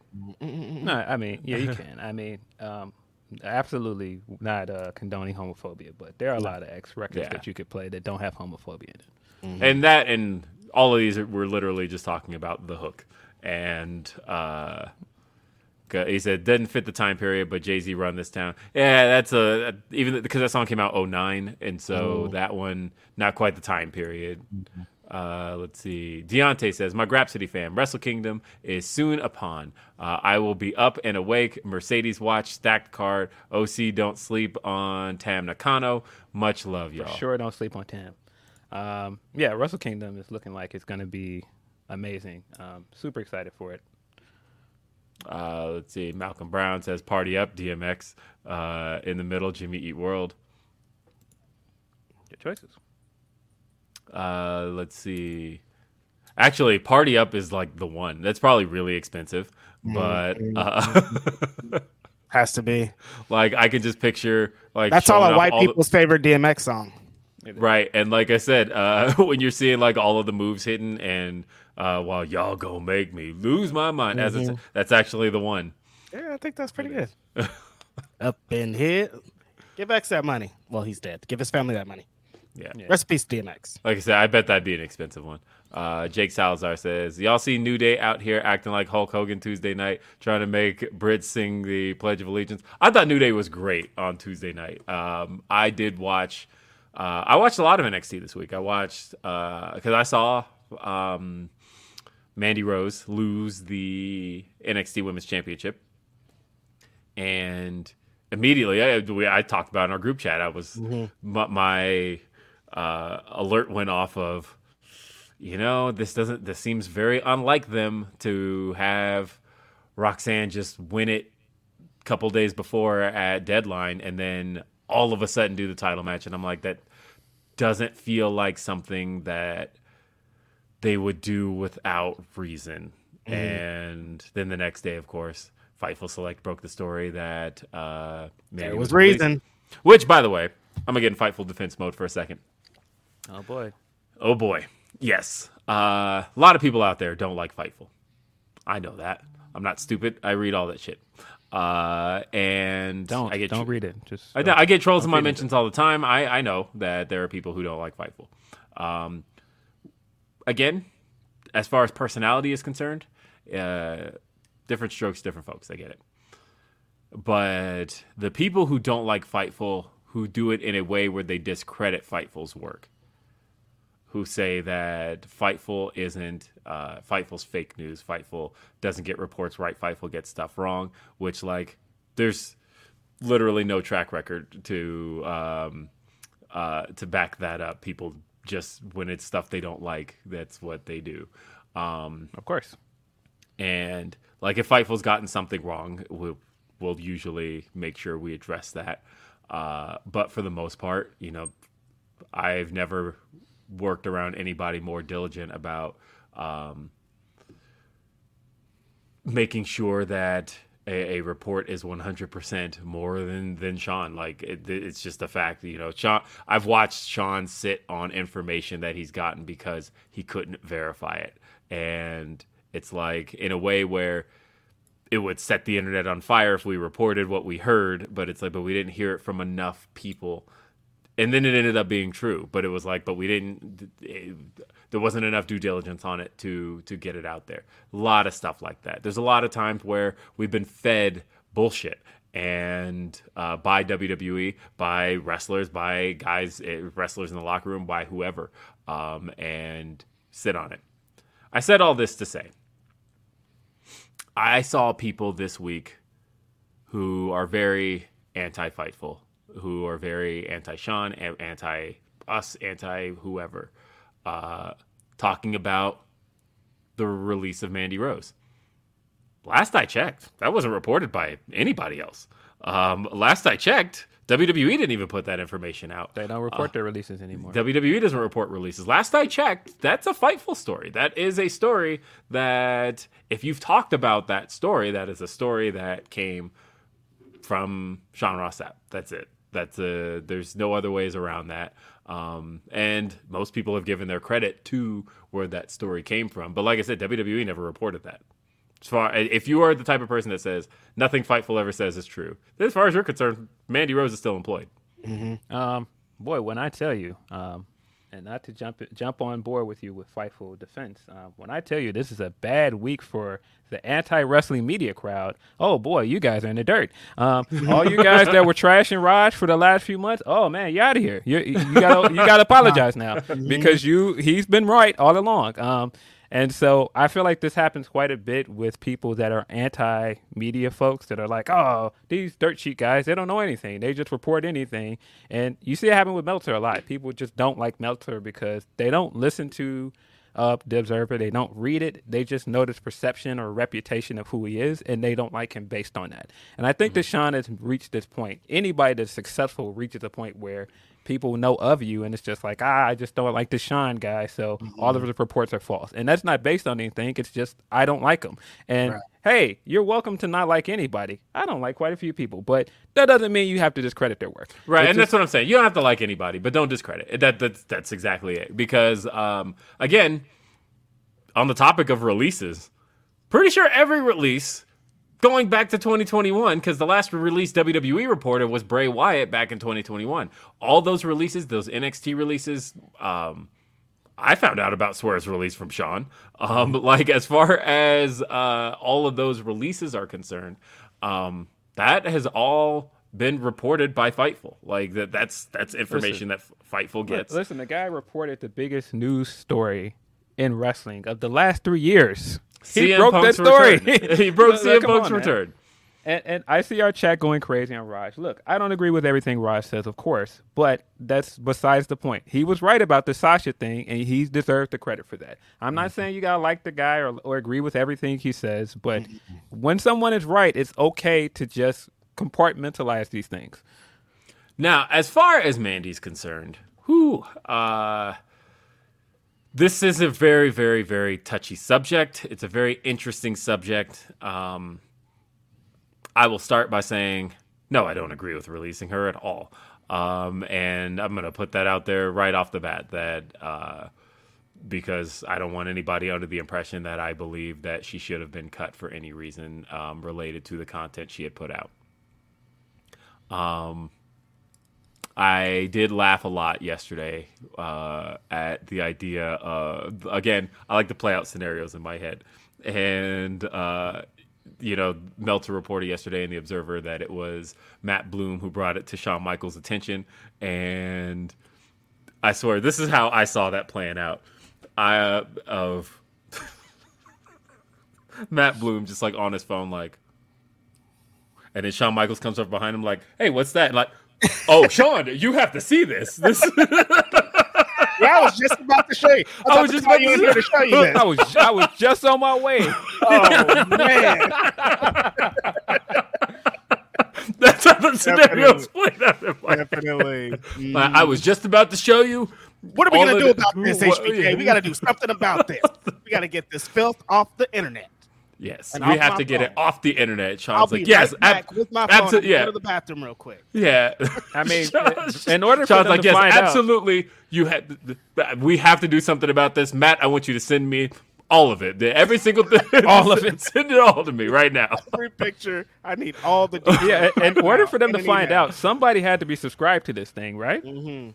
Well, no, because it all leaked on Twitter on Monday, and that was it more than anything else. Is that it was all over Twitter Monday, and because she apparently had this thing for a couple months up, right? Right, and it was I mean, no, it was the way the scenario played out was extremely whack. I don't know if you guys have seen the screenshot of the DM that Mandy had sent. I'm not going to post that because it's just. Are you talking about the tweet that led to some of the leaks and? Yeah, and then DM to them. Yeah, that was super corny to me. Yeah, super corny. Yeah, you shouldn't have posted that screenshot. But Mandy was trying to get the links taken down. To quote friend of the show, it was cloudy. It was exceptionally cloudy. Yeah. Yes. And yeah, Mandy had tried to get it taken down. And like, don't post. Like, if a wrestler comes to you, like, and I thought she was very kind in that message. It seemed like please take this down. That was whack. Don't screenshot that and be like, look what she's trying to do. Look who's in my DMs, guy. Super clout chaser energy. I don't like that. Yeah, I didn't like that at all. And regardless, this information being out there led to the release of Mandy Rose. And after a very, very long title reign, I called this on Day After Dynamite this week. I said it was one of the most important title reigns NXT's ever had. And the reason I say that is because, granted, while they've had longer reigns, Asuka had a longer reign, Adam Cole had a really long reign, and you also had Shayna Baszler, whatnot. This was the only one that had the entire run play out on TV. Right. Everything else WWE Network era. And granted, while that stuff we liked more, at the end of the day, that was stuff that was watched less. And so, thinking about how this was one that took place entirely on network TV for a year. And they ended it and then released her. And, she tweeted, content's still up, site's still up. Thanks for the support. She tweeted that? Or was that on her fan site? Oh, yeah, she put that on the site, that's right. But she's like, yeah, site's not going anywhere. Say, whoa, she tweeted that? No, she was just like, site's still here. She put out... Job's not finished. Yeah, she's like, site's still here. Thank you for the support. And I hate this for a couple of reasons. One, here we are, 5 days removed from her losing the title. Nobody's talking about Roxanne anymore. Unfortunate. She's great. She's amazing. Yeah, and she the had win pretty itself much was good. Yeah, and she had it pretty much till the next morning that people got to talk about Roxanne winning the title. And, there were people saying, hey, she started the year as Ring of Honor champion and ended it as NXT champion. That's really cool. And, for as young as she is, that's a lot of growth. But the moment's now been overshadowed because now Mandy's no longer the bad guy in this scenario. In the scenario of, like, she doesn't get to be the heel anymore. Now she's kind of the victim of what took place. And so as a result of that, the narrative around her losing the title has changed. And I hope they can swing it back around to more of a congratulatory feeling toward Roxanne and less of a look what happened to Mandy. Right. Like, hopefully the crowd, like, when Roxanne gets her celebratory promo moment, that the crowd doesn't hijack on some, like, Mandy Rose chant shit. You know how crowds could be, and you know how people are. So I'm not sure if that'll happen. I think Roxanne. The good news is, pretty sure they taped NXT already, right? Like, they've taped. They did. They taped it through the year, so at the very least, that was. They can edit that shit out. So even if anything along those lines happened, whatever we. But yeah, I'm pretty sure they've taped NXT. And shout out to Roxanne. She really is tremendous. Like, she did do the ROH thing and NXT thing. She's had an amazing year. This moment, she's deserved this big moment for a long time, and I hate that it's overshadowed by this Mandy shit because she didn't deserve that. She's just an innocent bystander being a really good professional wrestler. I think she was going to beat Mandy no matter what. I think totally. like, that was my prediction when we talked over the card last week, that I was like, well, I said, I think it's Roxanne if they're ready to take the title off of Mandy. Right. Because that's also why I was like, as far as the men's match was concerned, I said that it's I was like, my pick would be Carmelo only if it's time to take the belt off of Braun, and I don't think it is. So they ended up going with Waller, which means it's still not time to take the belt off of Braun. What did you think of that Iron Survivor stipulation? By the way, did you watch? Did you watch all of it? I went back and finally watched it this week. I like the men's match a lot. I thought that was very well put together. It's one of those matches, like I called it convoluted last week, and part of why I said it was convoluted is because in a real life scenario, how would any of that work? But of course, the good news is it's scripted pro wrestling. You just make it work. So that's luckily what they did here. And I thought it was a good match. But the women's I liked too. I didn't like it as much. I think the men's match was much stronger. Yeah, I think the men's match worked better because it was more fast-paced and there was more stuff to cling on to. Like all of the stuff in the penalty box with Axiom and JD and some of the rest of the stuff with the match, I thought it was just a better constructed match. Mm-hmm. But I agree, the stipulation's a little convoluted. But, I mean, it's interesting. I think they can work around it and make it an NXT staple eventually. Especially since they lost. Sean talked about this on the media call. He said that, I don't have War Games anymore, so I got to, since Hunter took that, so had to have something to kind of replace it. And I guess this is the new thing that replaces War Games. Yeah, and so, in that vein, it works. I did think that Carmelo should have won, but if they're not ready to take the title off of Braun, then this makes sense. I don't think your boy Grayson's going to get the big W against Braun? No, I don't. I think that, honestly, I would do Carmelo WrestleMania weekend at Stand and Deliver. That makes the most sense to me. Yeah, and he should win. So I think, and that's why I was saying, it's like, look, if it's time to take the belt off of Mandy, Roxanne was it. And Roxanne did get it, and sure enough. But I think they probably would have waited till Vengeance Day to do that one, do it in front of an arena. Or at least the New Year special, something. Yeah. No, I think they would have, because honestly, that's where you're going to get moments, is doing it in an actual crowd and not in a sound stage with 200 people and a audience coordinator going off camera. Not to turn this into an NXT deadline review, but as someone that did not like the New Day stuff going into this, and it felt very much tacked on to this pay-per-view, and I'm not walking that back at all. I still don't like it. I still think it feels tacked on and lazy. I thought that match was very good. Match was so good. I watched that live. That was very, very good. The match was very good. The moment was good for them. And, I'm never going to, not support the guys. I thought that was great for them. I think it's good that they have another accolade, but I still have no interest in watching them on NXT. Sorry. Yeah. But it's great for them. I'm glad that they're at least getting something to do. I just wish it was on the main roster. This Mandy stuff is very interesting to me because, as I alluded to on Twitter, is that you have capitalized on this woman's sexuality for the entire time that she's been on NXT. That the entire rebrand with this woman has been built around the way she looks.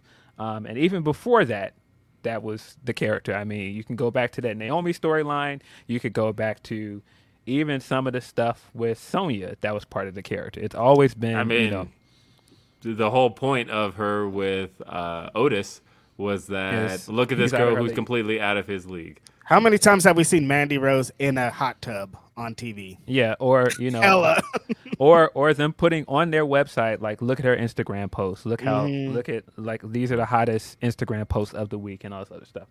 And so, for you as a company to do that and then, come down on her for selling content based on her sexuality, it looks away. It looks crazy. And it kind of bothers me. And that's not to say that they are in the wrong for firing her. I don't think they should have fired her, but if she's in breach of her contract, they have every right to fire her. I just think that optic looks kind of crazy. And I just don't agree with that. I also don't agree with her not being able to make content on a third party on her own. It's not like she was promoting this stuff anywhere in character. It's not like this was any part of her main timeline or anything. I don't necessarily agree with it. But with that said, I understand why they may have felt like their hands were tied and they had to do something about this. I just don't agree with it. I think that it's very, very interesting. Sorry, I'm still laughing about the idea of Matt Bloom. Shawn Michaels pulling up on the back of Matt Bloom. Yeah. So, Man, I think it's very interesting that both of the biggest stories in wrestling this week, at the heart of it, is women's pay. And I think that the interesting thing here is with the pay gap here is I think that Mandy, you'd have a hard time arguing anybody else was the face of that brand. Mandy was the face of the brand. I didn't like the Toxic Attraction stuff. I'm not a big fan of NXT 2.0, but it would be pretty hard to deny that she wasn't the face of the brand. Her and Toxic Attraction held all the titles like Undisputed Era did. Most of the commercials coming out of it was built around Mandy. That was essentially her show. And so as real as it gets. And so for her to be essentially the face of that brand, I wonder how much she was getting paid. And I'm not pocket watching here, but I would bet, and I think it is a pretty safe bet, that she was paid less than a lot of men on that brand. And so when you're getting into a situation where she's now making exclusive content, and I don't know this for a fact, but I know what other women are making off their content. And if she's possibly making six figures doing that content, and you're coming to her and saying, "Oh, can you take that down?" I'd be looking around like, no. Nah. Because I'm not getting paid that here. I'm getting paid that there. So, nah. And we've seen that play out with somebody like Selena, where Selena knew what she was getting paid on her OnlyFans stuff, and she wasn't doing explicit content, so I don't want to compare it, but she knows what she was getting paid doing that, and she looked around and was like, nah, I'm making good money doing that, so no. And so I get it. And again, I don't want to make this into, the man is always wrong, but if I have a side hustle going, because there are plenty of people that work. For example, I know people that are like a CPA, right? And if you're a CPA and you work for a company, you usually sign a deal where you can only do, financial advisory and financial services through your company. But I know quite a few people that still do taxes on the side as a side hustle to make money.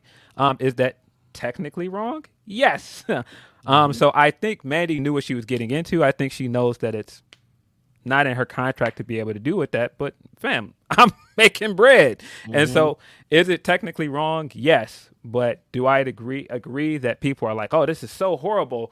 She had a contract. How dare she do that? Like, that's just not realistic. Real people don't live in that world. Real people make bread and they're trying to survive. So I get it. But it's just a messed up situation because, this just doesn't affect Mandy. Like you guys said with Roxanne, it affects her because now, you've got this thing lingering over her title win. It affects Gigi and JC because now it's like, what are they going to do going forward? Yeah, they can still be a tag team, but their act was built around being Mandy's sidekicks. And so, not to diminish what they were as tag champions, but that's what it was. And so what do you do with them moving forward? Do you just call them up as a tag team? What's next for them? And I just think the fact that we have to question that is just unfortunate. For as much as she did for herself, again, whether you like Mandy as a character or not, she was a success on NXT. And I feel like it's kind of a shame that she built up all of this goodwill for a year and she's not getting to take that to the main roster and have a big moment. Because that should have been what this is building to. That's the point of developmental. And so to tell this woman, all right, well, come here and, humble yourself and be on developmental, to work out. And it did work out. And then she doesn't get the fruits of her labor. It's messed up. So that begs the question, of course, the $1 million question that everybody's been asking. Tommy Dreamer already answered it. He was like, look, if she wants to, she can come to Impact. And but she would fit on Impact. She would fit very well on Impact, honestly, because they've done characters like her on Impact. Like, she fits the style of Impact Wrestling a lot. It's hard we're talking about, this is all based around money and then Impact. Money, I'm making money, and then why the fuck would I go and make Impact? Is Impact going to tell her to take her site down now? According to reports, yes, they are. Reports that I read that they said they don't want any explicit content also, which I think is fucking a scam. But... And then of course there's always Tony and hey Tony. Honestly though, it sounds like she's making a lot more money to not get fucking body slammed. That's what people are forgetting about. Yeah. Like, she might just be like, fuck this shit, I'm gonna the way I saw it from Tony's perspective of like, would you sign her or not? And I look at it kind of the same way you look at Adam Cole as look, this was probably the most important champion you've had in the same way that Adam Cole was on your TV run of NXT. And you're kind of just like gift wrapping her to us. So like in the sense of, I said on Day After Dynamite that Mandy Rose, she came in and the company was clearly behind her from the time she was on screen. She had the blurry camera entrance thing, and you always had Corey. Yeah, you had Corey Graves going nuts on her on commentary, and that's another thing, fam. You had Cole sexualizing the hell out of this woman on TV, like it's wild. So it went on for a while, right? And then she went to NXT. There's rumors that it was because she didn't want to go on the road because of whatever. But regardless, she went to NXT, and she got to work on things. She got to work on her character. She got to work in ring. And whether or not you liked her in ring is another thing, but you can't really deny that she's better now than she was. When she's absolutely improved. Most definitely. Right. And so if you're looking at it from Tony's perspective, you would look at that as, well, shit, the developmental part of it's done. Like they developed her. They developed her already. The developmental part has been done.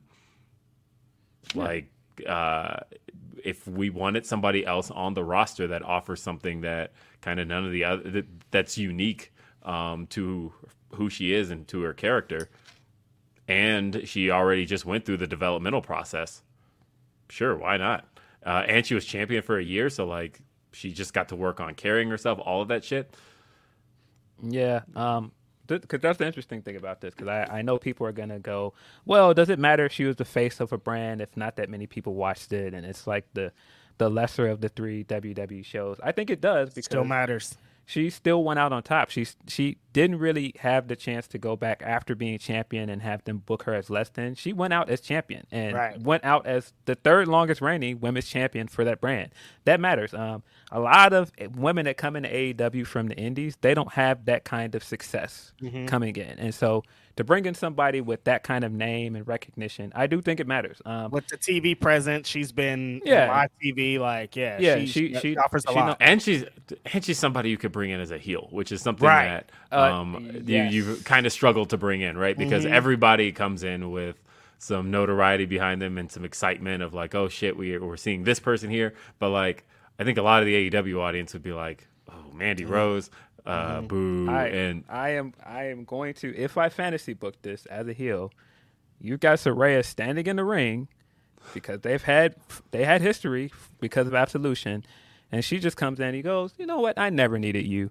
You went to NXT and you were the name of NXT. You were like a pioneer with NXT. I went there and I did more than you did in a year. And all this other stuff she can rightfully brag on. And I'm not saying that to dump on Saraya, but if you had a heel character that can come in and, do something unique, she has built-in feuds. She has a built-in feud with Saraya there. She has a built-in feud with Athena.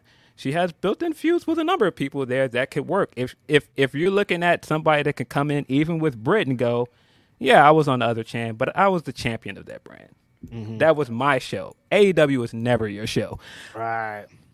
It works. It works. Derek Gordon said NXT winning New Day winning the NXT tag titles feels like Dolph winning the NXT title to me. It's a little bit better. I think. It does kind of feel that way, but I just don't want to. I mean, only because New Day is better than Dolph Ziggler in like every way. I once gave Dolph Ziggler Wrestler of the Year like in 2010. You was wild. No, I thought in 2010 that man was on fire, and they knew that too, because like coming out of 2010, they were straight up like, all right, January 2010, he faced Edge at the Royal Rumble in 2011. They were like, okay, that man had such a great 2010, 2011, and then somehow at the beginning of 2011, they're like, never mind, and he went so up and down. But like 2010 Dolph Ziggler, I thought those matches he had with, of course, Daniel Bryan, but like was dope shit. And No, Dolph's good. I'm trolling. No, yeah, I mean, no, Dolph is good. Dolph's just stale. That's Yeah, the that's issue it. with Dolph. Yeah, he stayed Like, too long. If That's he my- went somewhere else, I'd think he was so good. Like if he had a run in some random indie or I've always Japan, said I he think should have. he's amazing. I think he should have done what Cody did. I think he should have quit Totally. in 2016. 2016 is the year that Dolph Ziggler should have walked away from WWE because he was at a point of like people are like, okay, like shit or get off the pot. Like you clearly have the potential to be that guy, but it's not happening. And if I were him, I would have done exactly what Cody did, which is leave, go to Ring of Honor, go to New Japan, get some buzz around myself, and one of two things would have happened. By the time it was time for AEW to launch, either they would have signed him immediately, or he would have been brought back like Drew McIntyre to NXT by like, if he had left in 2016, by 2018, they would have re-signed him and given him He the would have Drew been beloved. Right. People would have Yeah. loved him. because he Right. would have suddenly had more behind him to show for himself in a way like Drew McIntyre did. Drew McIntyre was handpicked by Vince McMahon, right? And it was like, okay, it didn't quite work out. He's a 3-man band. He left, went, did the Indies, went and did Impact. That WrestleMania weekend in Orlando, he was just showing out. And Drew McIntyre is a big dude too, so he was like bigger than everybody in the Indies he was standing with. And then he signed back. But when he signed back, this was a guy that people were like, the NXT was able to bring him in as this is world-renowned Drew McIntyre. Right. This is not 3-man band Drew McIntyre. Ziggler should have, and he missed the boat on that. Rob says, I think Carmelo Hayes versus Braun at Stand and Deliver. I agree. And I should say, I think Mandy's going to be fine. I think she's going to land on her so, too. feet. I think, if anything, her run with NXT proved that she's a professional. Because, I mean, no matter what you want to say, she didn't go out and boo-boo face this match. She went out there and lost like a professional. And she hasn't been on Twitter putting her business out there. I think she's handling things well. Yeah. Agreed. All right. Speaking of women and their worth, we got to talk about the big one. So this story came out of the Wrestling Observer this week. It's a big story, and I feel like people only kind of cherry-picked out pieces of it. So if you get a chance, read the entirety of the story. The big piece that's come out of it is that it's pretty much confirmed that Sasha's been done with WWE for months. The question of why she's still listed on the roster is kind of a simple one, which is that they came to an agreement as far as it's basically what Raj talked about, that there was an agreement that she is separated from the company, but that she remains under contract till January 1st. That's been rumored kind of the whole time. The only question was, could they make up? That, as far as we're concerned, it was always said that she wasn't around anymore. She's been gone. And WWE has kind of made that clear. They removed her from the opening signature of the show. They removed her from the NXT Level Up intro, where it would always show wrestlers who started out in NXT and are now on the main roster. They removed Sasha from that. They removed her from all graphics, all of that stuff. And so the only question was she negotiating to come back? Because as far as separation is concerned, January 1st, she's out. Right. She is, I don't know if it's January 1st, but it's at least January that she can do what she wants to do. And, we saw her on the Bailey stream this week. She was talking a lot about that. She seems very excited. She was, what's the word that people like to use for that? Glowing. She was glowing. And she seems... She looks great. She looks amazing. She looks great. Happy. She looks all the Yeah, things. she looks like somebody who's like just ready to move on to the next step of her life. I know I saw somebody say, well, if she wasn't returning to WWE, why would she do a thing with Bailey? And I thought, other way around, guys. This entire Bailey thing breaks all sorts of kayfabe. Kayfabe, baby. Like all around, as far as we're concerned on screen, these aren't supposed to be friends. Bailey and Sasha broke up on TV a year and some change ago, 2 years ago almost.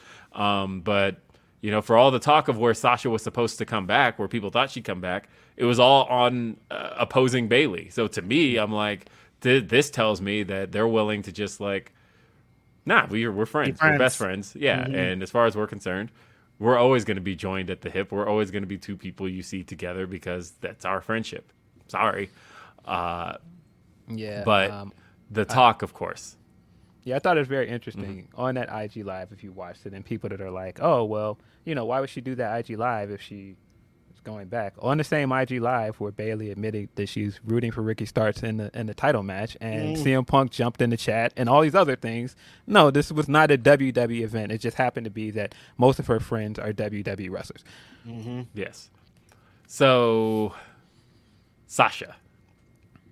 One of the pieces that came out of that Observer story that kind of took over the headlines yesterday was that WWE and Sasha could not come to new terms on pay, and that they don't see her value as high as Becky Lynch or Charlotte. That basically created conversation on both sides. A lot of people saying, well, Sasha's not worth it for a number of reasons, the big one being that she's already proven untrustworthy. She's walked out on the company twice, so why would you trust her when Charlotte and Becky have already proven their worth to the company? Why would you put that person in a WrestleMania main event? Why would you bring that person back to wrestle Kevin Owens this year? Why would anybody that's walked out of the company be rewarded for that? I don't know. I've never seen that before from Stone Cold Steve Austin and from Brock Lesnar and from all these other wrestlers. I don't know. Seems a little Brock bit. Lesnar walked out at the height of his career, by the way. Bro Brock walked out. He said, I'm going to play football. I'm out. I'm gone. I don't care. And then he came back and I don't care about nothing. And he came back and got a bigger bag than he's ever gotten in his career. And became the number one guy. Vince's number one guy. Let him beat everybody. Walked out. He came back and ended the streak. Yeah. Still talk to me about people's track records. Talk to me about what they bring to the table. Yeah. Yeah, he's done that twice and come back and been rewarded. Like it doesn't. That's not a thing. This is, and the thing about Sasha, she didn't even want. She wasn't like, give me the same money as Roman Reigns, give me the same money as the highest. But she's like, just give me the same money as these people that I came up with. We came in at the same time. Not We've just done people all that the same things. Like what? Yeah, not just people that I've come up with. People that have done things that are, comparable to things that I've done. If let's just say, for example, if the measuring stick is all right, well, they've main evented WrestleMania, so that's what they're getting paid. I've main evented WrestleMania too. So, I don't know. Again, when we get into this pay gap, and I, of course, don't want to turn this into a wrestling is behind in the world, because the pay gap conversation is a conversation in every industry when it comes to women. Yep. But it's especially a thing to me that is interesting in wrestling because, hey, we get on this podcast and talk about wrestling. We don't get on here and talk about, I don't know, music or whatever else. I mean, we do, but this is a wrestling podcast. I know. We're talking about doing a music look back podcast. Yeah. So I think that, like I said, with the pay gap thing, and I think it's interesting that now you have more women that have autonomy outside of what the company wants to do. And I think that's what's so interesting about the conversation about how much they sexualize Mandy. And we did have situations, in the Divas era where, that was the mandate that you have to be this aesthetic. And now, women being able to control their brand, I think is a good thing. I think it's a good thing for the women, and I think it's a good thing for wrestling in general. And I feel like Sasha being able now to control her brand and do what she wants is a good thing as well. And I don't see anything wrong with her deciding like, nah, this is my worth and this is what I'm getting paid. This is what they're getting paid. So if you want me to come back, this is what I want. If you're not willing to give me that, then I'm out. And that's not a trying to trash the company. That's business. That is, this is what my value is. This is what I feel like I bring to the table. Pay me. If you're not going to pay me, then see you. That's the conversation. Anybody's going to have that same conversation. And totally, if you're telling me that you don't think I'm worth what these other two women are, why am I going to come back when I know that you're not ever going to put me over the top of these people? Why would I ever agree to this? Even if we want to get into the conversation and about what those two women are worth, I don't want to diminish who those two women are and what they bring to the table. Becky, I believe, is the highest paid women's wrestler in the company. They deserve that money, and she's earned that because she renegotiated her contract after she had the biggest run of her career. So she's earned that. But at the same time, I have a hard time seeing how, if anybody believes, well, we're not going to push you as a main eventer again, so we believe your value is this. If we're looking at just her saying that I want to be paid, let's just say it's $1 million, well over $1 million. Because if I'm guessing, I don't think she makes $1 million right now, which is insane because I think somebody like Jinder Mahal makes $1 million. If we're gonna have a conversation about who has made more money for that company, I'm pretty certain that Sasha's made more money for that company than Jinder Mahal. Not a knock at Jinder, but that's just the truth of the matter. You can knock Jinder because that guy. Well, I don't want to get into that. I just want to stay on the facts of the matter. That if we're looking at who was a draw, hey, he's a master negotiator. I'll give him that. Yeah, and get your bag. Yeah, absolutely. So if we're looking at, though, who was a draw when Roman was not there, it was Sasha. Right. And the numbers are there to back that up. I'm not just saying that. It's there. When you're looking at who was the mainstream draw, who was doing all of the outside outlets after WrestleMania this year, it was Sasha. Who I feel like if you're looking at who has one of the bigger names in that company, who, if you mention their name to somebody that doesn't watch wrestling, most people know Sasha. And so she's in The Mandalorian. Everybody watched that shit. Exactly. Like, I don't want to get anecdotal, but my dad does not watch wrestling. He knows who Sasha Banks is. Right. So I think when you have that kind of value to the company, you bring this thing to the table, even if you're not going to make me champion again, even if I'm not headlining WrestleMania again, no, I'm going other places and doing other things. I'm making this there. Pay me. If you're not going to pay me, I'm going to go somewhere else, and they're going to pay me. And if you think that I want, I'm going to show you. That's all this is. That's it. And so I don't understand how, as a fan, you can be angry at that, because you should be happy for her, not just getting what she wants, getting to do something like, follow her dream and wrestle in Japan. Not just getting to follow her dream and wrestle in Japan, getting to wrestle in Japan at the best time for a woman to wrestle in Japan. Amazing time. Yeah. And so, no, you should be happy for her following her dreams, and you should be even more happy for her to not just take what they're willing to give her and saying, no, I deserve more, and if you're not going to give me that, I'm going to find somebody who will. And Nothing wrong with that. The worst narrative of the week is, we don't need Sasha, we have Bianca. We don't need a black woman, we have a black woman. I want to strangle someone. I don't want to get into the comparison things, because that's dumb. They're two different. Just because they're black women, that's the only reason that these fools are comparing. It's a dumb comparison. But even if we want to get into, we don't need Sasha Banks, fam, she has the most influential women's match of the last decade. Not just with your company, in any company. Yeah. In any company. Her versus Bayley at TakeOver Brooklyn changed the face of women's wrestling. Yep. I said it on this podcast. There's some women wrestling in WWE right now that were inspired by that match. Exactly. Roxanne, you know what I mean? She's your NXT champion. She's inspired by this match. Yes, you know what I mean? fam. I said it on this podcast. I don't think some of the stuff with Stardom and New Japan that's happening right now would be happening if it wasn't for that match. That match changed everything. So no, I don't get this whole we don't need her. And even when people are going like, well, she's not a main eventer anymore, she's not this anymore, does she still bring in that money? Hey, let me ask you a question. If you don't think Austin is main eventing a show again, and you're just bringing in Austin per appearance, you still got to pay him, right? You still got to show him the money. He ain't showing up for peanuts, bro. No way. Because my value is this. Don't ask me to come back and be like, nah, well, we're not going to push you. We're not going to push you past what you think you are anymore, so we don't have to pay you. No, yes, you do. If Brock's you're not not paying, I'm not showing up. Brock's not having another match with Roman, but you're not paying Brock any less. Yeah, exactly. The main event. This whole idea that this is the ceiling for you now. We've decided like this is where we're at with you creatively. But I mean, even talking about that, this might be the peak of her as a wrestling is nuts. Like this is the woman that will go to Mexico for a month and train. Like, you don't have a lot of women on your roster that will do that. Like, that just shows how different she is. And this woman is 30 years old. Like, It's not like she's washed.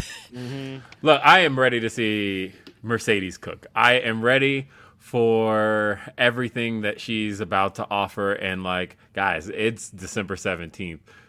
January is right around the corner. And we are so close to everything. Again, weeks away. Percentage watch, I'm like high 70s on whether or not she is the partner in Los Angeles. And then he kind of said a little in the Observer that she was going to be at Wrestle Kingdom. Pretty much, that was kind of like he pretty much there. he pretty much implied it. But yeah. I mean, this is what I'm saying. Like, I think she's gonna hop on that ride back with Kenny.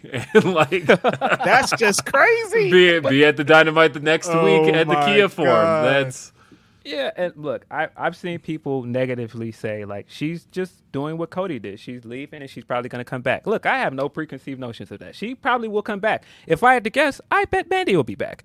But that doesn't mean that they're wrong for knowing their value. And because Cody was not wrong for knowing his value. Are people missing that fact? He was right. He was proven right, and he came back, and you know what they had to do? They had to pay him and give him everything he wanted. Bags. Did y'all see what Booker T said about Mandy? I did. yes. Like, what are you talking about, dude? I don't think I need what to see it. Are you talking about? But yeah, He said, "I don't." He said, "Well, his defense was it's a corporate thing," and then he was talking about how he don't think no other promotion should sign her. Yeah, as far as Mandy Rose is concerned. What are you saying? Are you rooting for people to fail? Like, Yeah, what are we doing? I don't understand. Yeah, He's he like, said- no one should capitalize on her right now. I'm not like, what, dude? What?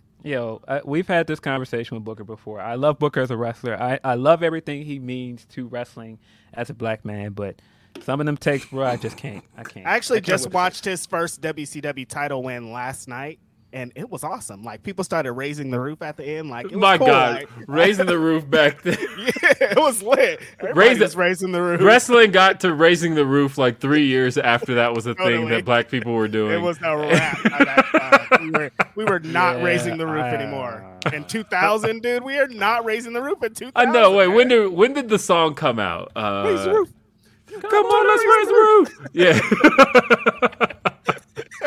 That had to be 97. Like I said, Uncle Luke raised the roof was 97. You're right. So yeah. and that's exactly what I mean. That the song. And this was people July were done 2000, but Yeah. they're doing it 3 years later. I had that. Oh, I moment forgot with- Stuart Scott was in the video. Rest in peace, Stuart Scott. I just pulled up the video and Stuart Scott was in Yeah, it. I had this moment with because they were at Allstate this weekend. Somebody was like, "They're Rosemont Horizon." I was like, "Fam, it hasn't been Rosemont Horizon since '99. That's a long time. It's Allstate Arena, man. Like it's done. I know we try to hold on to some of these things, but it's over, man. It's been SummerSlam almost 30 years. SummerSlam 94. Feel it's forever, man. Rosemont. Yeah. Wait, Horizon. no, wait. SummerSlam '94. That was United Center. Oh, was it? Yeah. That was that was the house Jordan built because that was that was right after it was built. Was that the last WWE pay-per-view at United Center? Mm-hmm. Yeah, They've run house shows there, but United Center. That was. Why didn't they stop running at the United Center? it's expensive. It's expensive, yeah. It's like running at MSG, pretty much. Yeah, you gotta fill it. If you're gonna pay that, you gotta fill it up, man. So the thing about United Center, if I'm not mistaken, and somebody correct me if I'm wrong, but they have union dues. Okay. And that Madison Square Garden has those as well. But the difference is, for a long time with Madison Square Garden, there wasn't an alternative. And then Barclays Center was built. Now WWE's like, we're going to run Barclays Center as often as possible. Yeah. Right. And like, we really do MSG as like the vanity thing. With United Center, it was a case of, we still have Rosemont, or now the Allstate Arena, that's right off the freeway, that fans can still access. It doesn't hold as much as the United Center. It's not as new as the United Center, but at the end of the day, it is a big ass arena that, like, you know what? I was thinking about how Long Island has a new arena, right? They have the UBS arena. AEW's run it twice now. WWE ran it once and didn't draw there. And that's because WWE is used to running, what's the arena there? Nassau Coliseum. They typically run Nassau Coliseum. WWE tried to run UBS once and didn't do the AEW's numbers there, and then went back to Nassau Coliseum. And Nassau Coliseum is going to keep WWE there because it's like, look, this is a venue that's synonymous with WWE. Right. Just keep running here, and so they'll keep doing it. That's where Evolution was, right? Yeah, like Nassau Coliseum, it's a good venue for WWE. They just ran SmackDown there a few months ago. Right. But meanwhile, MJF now suddenly has his own arena because UBS Arena only opened last year, and they ran last December. That was where MJF got those big cheers against CM Punk, who got booed. They've run it twice, and MJF has been cheered both times. He actually like one of the rare wrestlers who can say like, "I have my own arena." That like they literally, the UBS Arena shared MJF there. Like they'll be able to put his picture up there one day.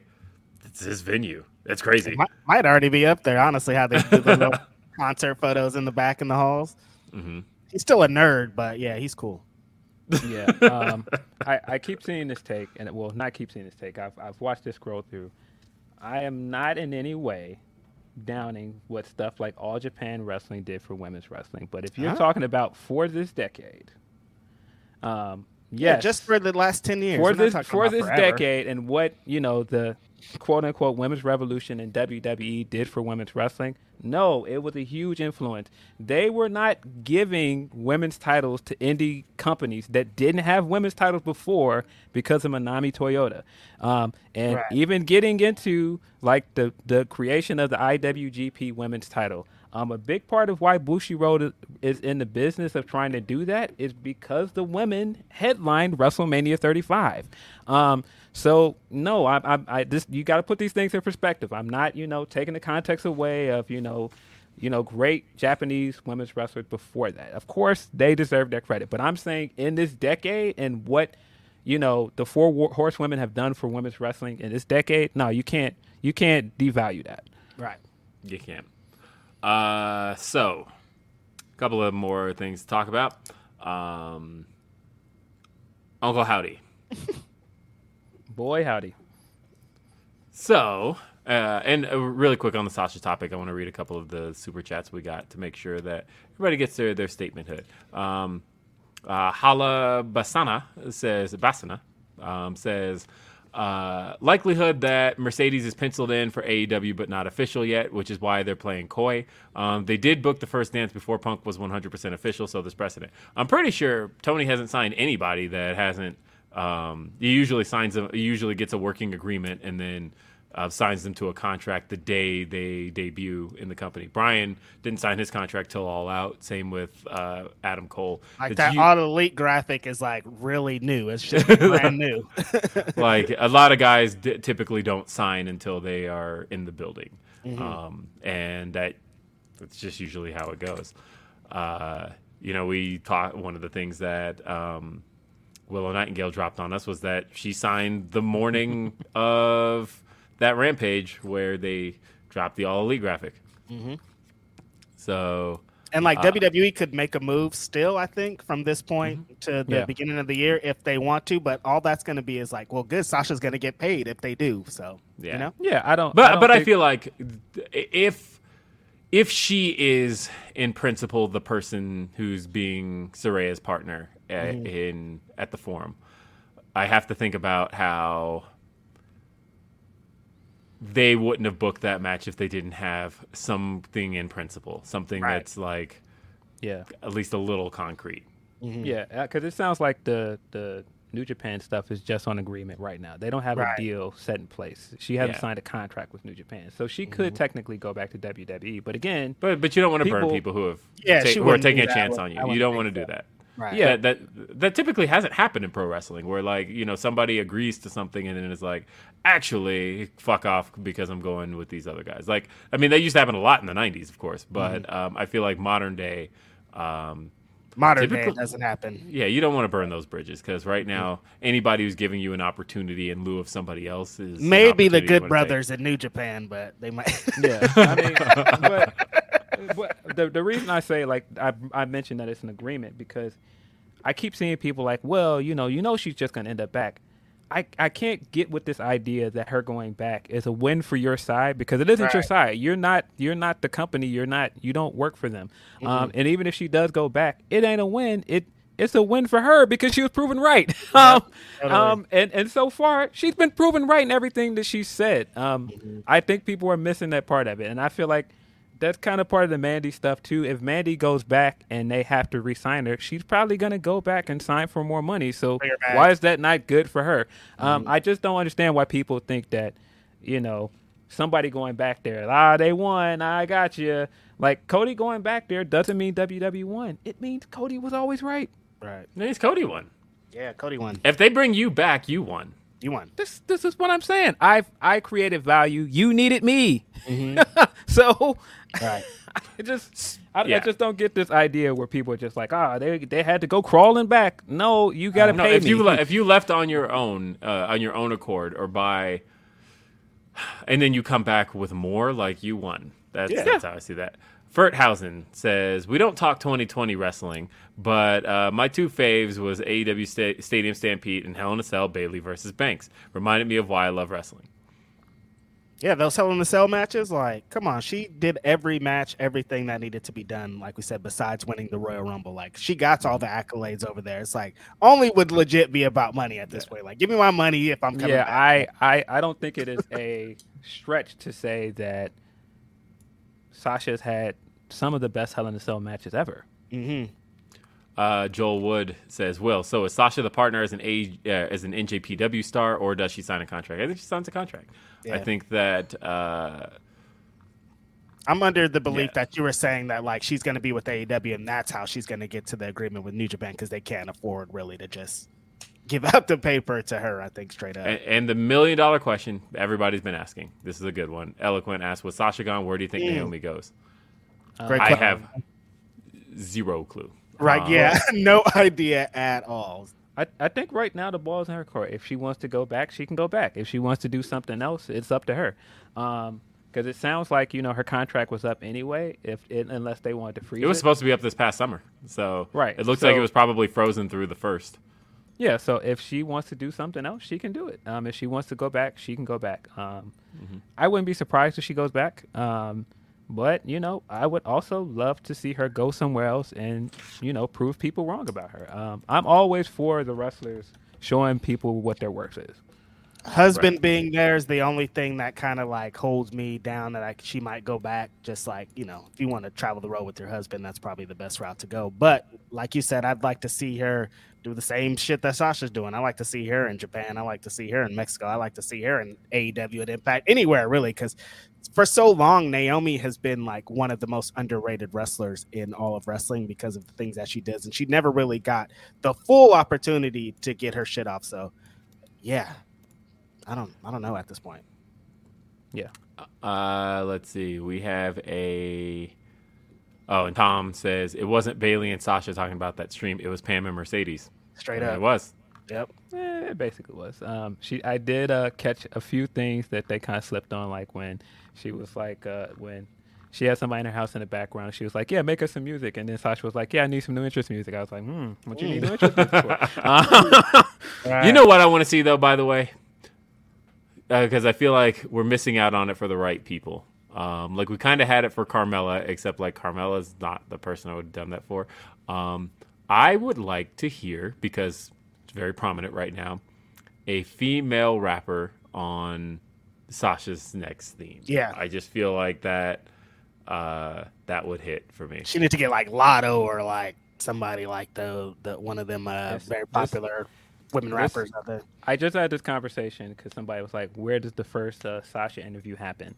And I, of course, Talk is Jericho and all these places are thrown around. I would love it if she would come here. But even more than that, I think the chess move to make is to not go to Wrestling Outlet at all, but go to a big outlet like Entertainment Weekly or somewhere where she shows you guys like, nah, I ain't just a wrestler. Mm-hmm. That's a chess move, easily. Yep. Yeah. All right, we got to talk about Uncle Howdy, though. Let's talk. So there was a segment last night on SmackDown that was hyped up. Rob Fee, Rob Fee had hyped this, said that we got... No, you're not. You don't get to walk out on this one. No, you're just Reg. You do not get to walk out on this one. No, no, you're not. No, you're not. No, you're not. Nope. Because if I have to talk about it, you have to talk about this. All right. So, segment starts with LA Knight. LA Knight is in the ring. And I have concerns about LA Knight. I love LA Knight as a performer. I think Eli Drake, whoever you were first exposed to him as, he is a good performer. He is a great. He's going to be a big star if they get him away from. I like LA Knight a lot, man. I thought his promo last night was very good. Yeah. My only concern right now is I do not feel like that guy is over. I don't think he is either, but they were starting to wet him. This ain't the way to get him over if they're trying to. But this is the thing. That's why I said it was a bad idea to put him against Bryan, because Bray is more over than him, and it's like you're putting him in a position where people don't want to see him win. They want Bray to win. Exactly. So it's just not a good idea for somebody that's just starting out and trying to reestablish a new character to put him against Bray. Who could have been in this position though? Is the only thing I kind of think about. I mean, yeah, because I saw somebody say yesterday that they haven't learned necessarily from the Seth stuff, and I'm like, yes and no. Because I was like, they kind of did, because before they threw a world champion to the Wolves. Right, this time they're just throwing LA Right. Well, I guess they have learned. The reason I think it's different is that I thought it was good that LA Knight kind of established what fans are saying about him. It's like, no, you've come back and you're not doing anything. You're just coming out and you're saying mumble jumble and you whining about what you think you should have had. All of that stuff is justified, and I feel like that goes away to make him feel like a better character. He's not coming out there and acting like he's scared of him. Right. He's not coming out there and doing any of the stuff that Seth was doing at one point. Like, I still think one of the worst things they did with that feud was having Seth quiver in the corner and stuff and act like he was afraid of the Fiend. Because then at that point, you kind of took away what makes Rollins Rollins. Mm-hmm. Mm-hmm. Oh, yeah, he didn't come off badass at all. That image of him cowering and holding that middle rope, one of the worst things of all time. But and I know that, they're saying fans were doing the yeah. Yeah, at the end, he started getting the over. They were starting to wet him through the promo, though. And, again, I have concerns that LA Knight's not necessarily getting over. And that's okay, because, like, you just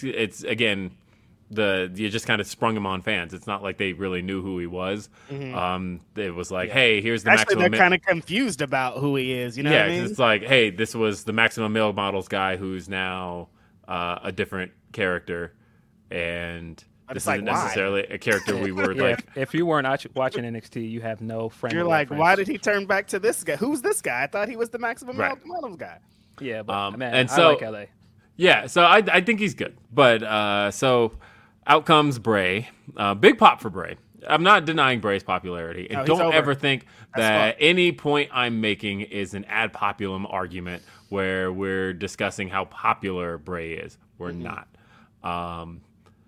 And Bray makes his way out and he talks to the LA Knight, man. And he doing a great tribute to Brody Lee on his birthday, by the way. He gave us the yeah. It was good stuff. And then somebody in the chat just asked, how did the What chants make a comeback? They were gone for a while and it was better. They were gone because there were no fans. There was nobody back. There's nobody backstage on the NPC talking about what? Right. What? Shit, man. They were running fake crowd reactions for so long that you didn't have to. And but anyway. At least in this case, it's not racist. Jeez, because most of the time it's racist. So with LA Knight, it wasn't. It was just I've talked about how much I despise the What chant. I hate it. I hate it. So you had LA Knight implying that it was Bray who's been attacking him this whole time, and Bray's no, it's not. And then Bray starts beating the shit out, LA Knight starts beating the shit out of Bray, and Bray's just smiling in the corner. And then lights go out, and out comes Uncle Howdy, who stares down. He comes out, he's like, with his jacket, Uncle Howdy, ha ha ha ha ha ha ha, Howdy, ha ha, spooky. Yeah, so I want to bring up an image of the aforementioned Uncle Howdy, and this is supposed to be Bo Dallas, right? I don't know. We don't know that. We don't know that yet. Nope. Yes. There's actually options that I've heard various things that it might not be him at all. But here we go. There's Uncle Howdy on our screen. Mm-hmm. And so there's been a lot of talk. I threw it out to the Twitter universe. I asked, what do you guys think? And I got a whole bunch of responses that vary. Some people are like, this is not for me. And there's a lot of people who are like, this is great. So I got somebody who said it was, Jamari said, in person it was so strange. Jen said that while I think it's cool and I like Bray a lot, he's super creative, I think we're on a trip and it needs to get to the destination. It's been dragging. So I hope that we've at least seen, now that we've at least seen Howdy, that we get to like someplace with this story. Somebody said they like it, especially if it's Bo Dallas. And that this would have worked in 1997, but in 2022, Uncle Howdy, I'm going to hold the graphic up again, looks like Leprechaun. What? Costume is cool, visual is cool, like that there are more people, but let's get to the point already. Let's see, we got LA is a great actor. Was good at first, then it took a huge dive. Not for me. Looked like Hornswoggle on stilts. Yeah, costume looks cheesy. I'm getting, I actually like this one, it's pretty good. I'm getting Tito Ortiz and TNA vibes. That's really Oh my god. And somebody gave put a Poochie gif and given the whole when are they going to get to the fireworks factory. There's a lot here, and somebody said it gives me Chucky Rick Steiner vibes. Okay, Somebody put you can cut back to us now. You can. yes. That's Uncle Howdy for 20 minutes. Yeah. So somebody said this shit stinks. Like, okay, here's the deal. And then somebody tagged Reg in this and was like, Reg is gonna bitch and complain. I mean, look, I'll take the sword on this one and say, not for me. And that's the most That's a nice way of putting it. That's a nice way of putting this. Not for me.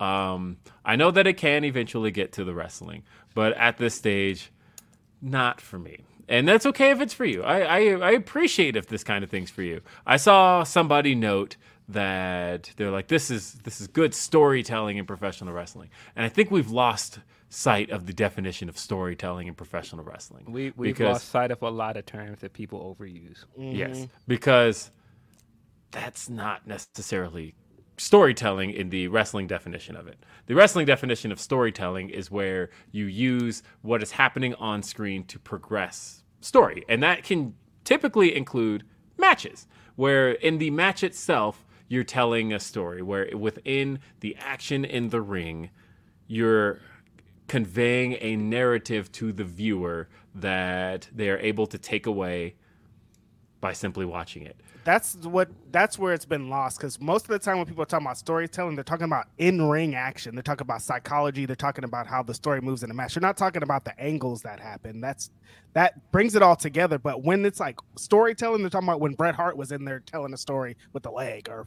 fucking working on an arm. It's not what you think it is, but that is very important. These things are important, though, you know?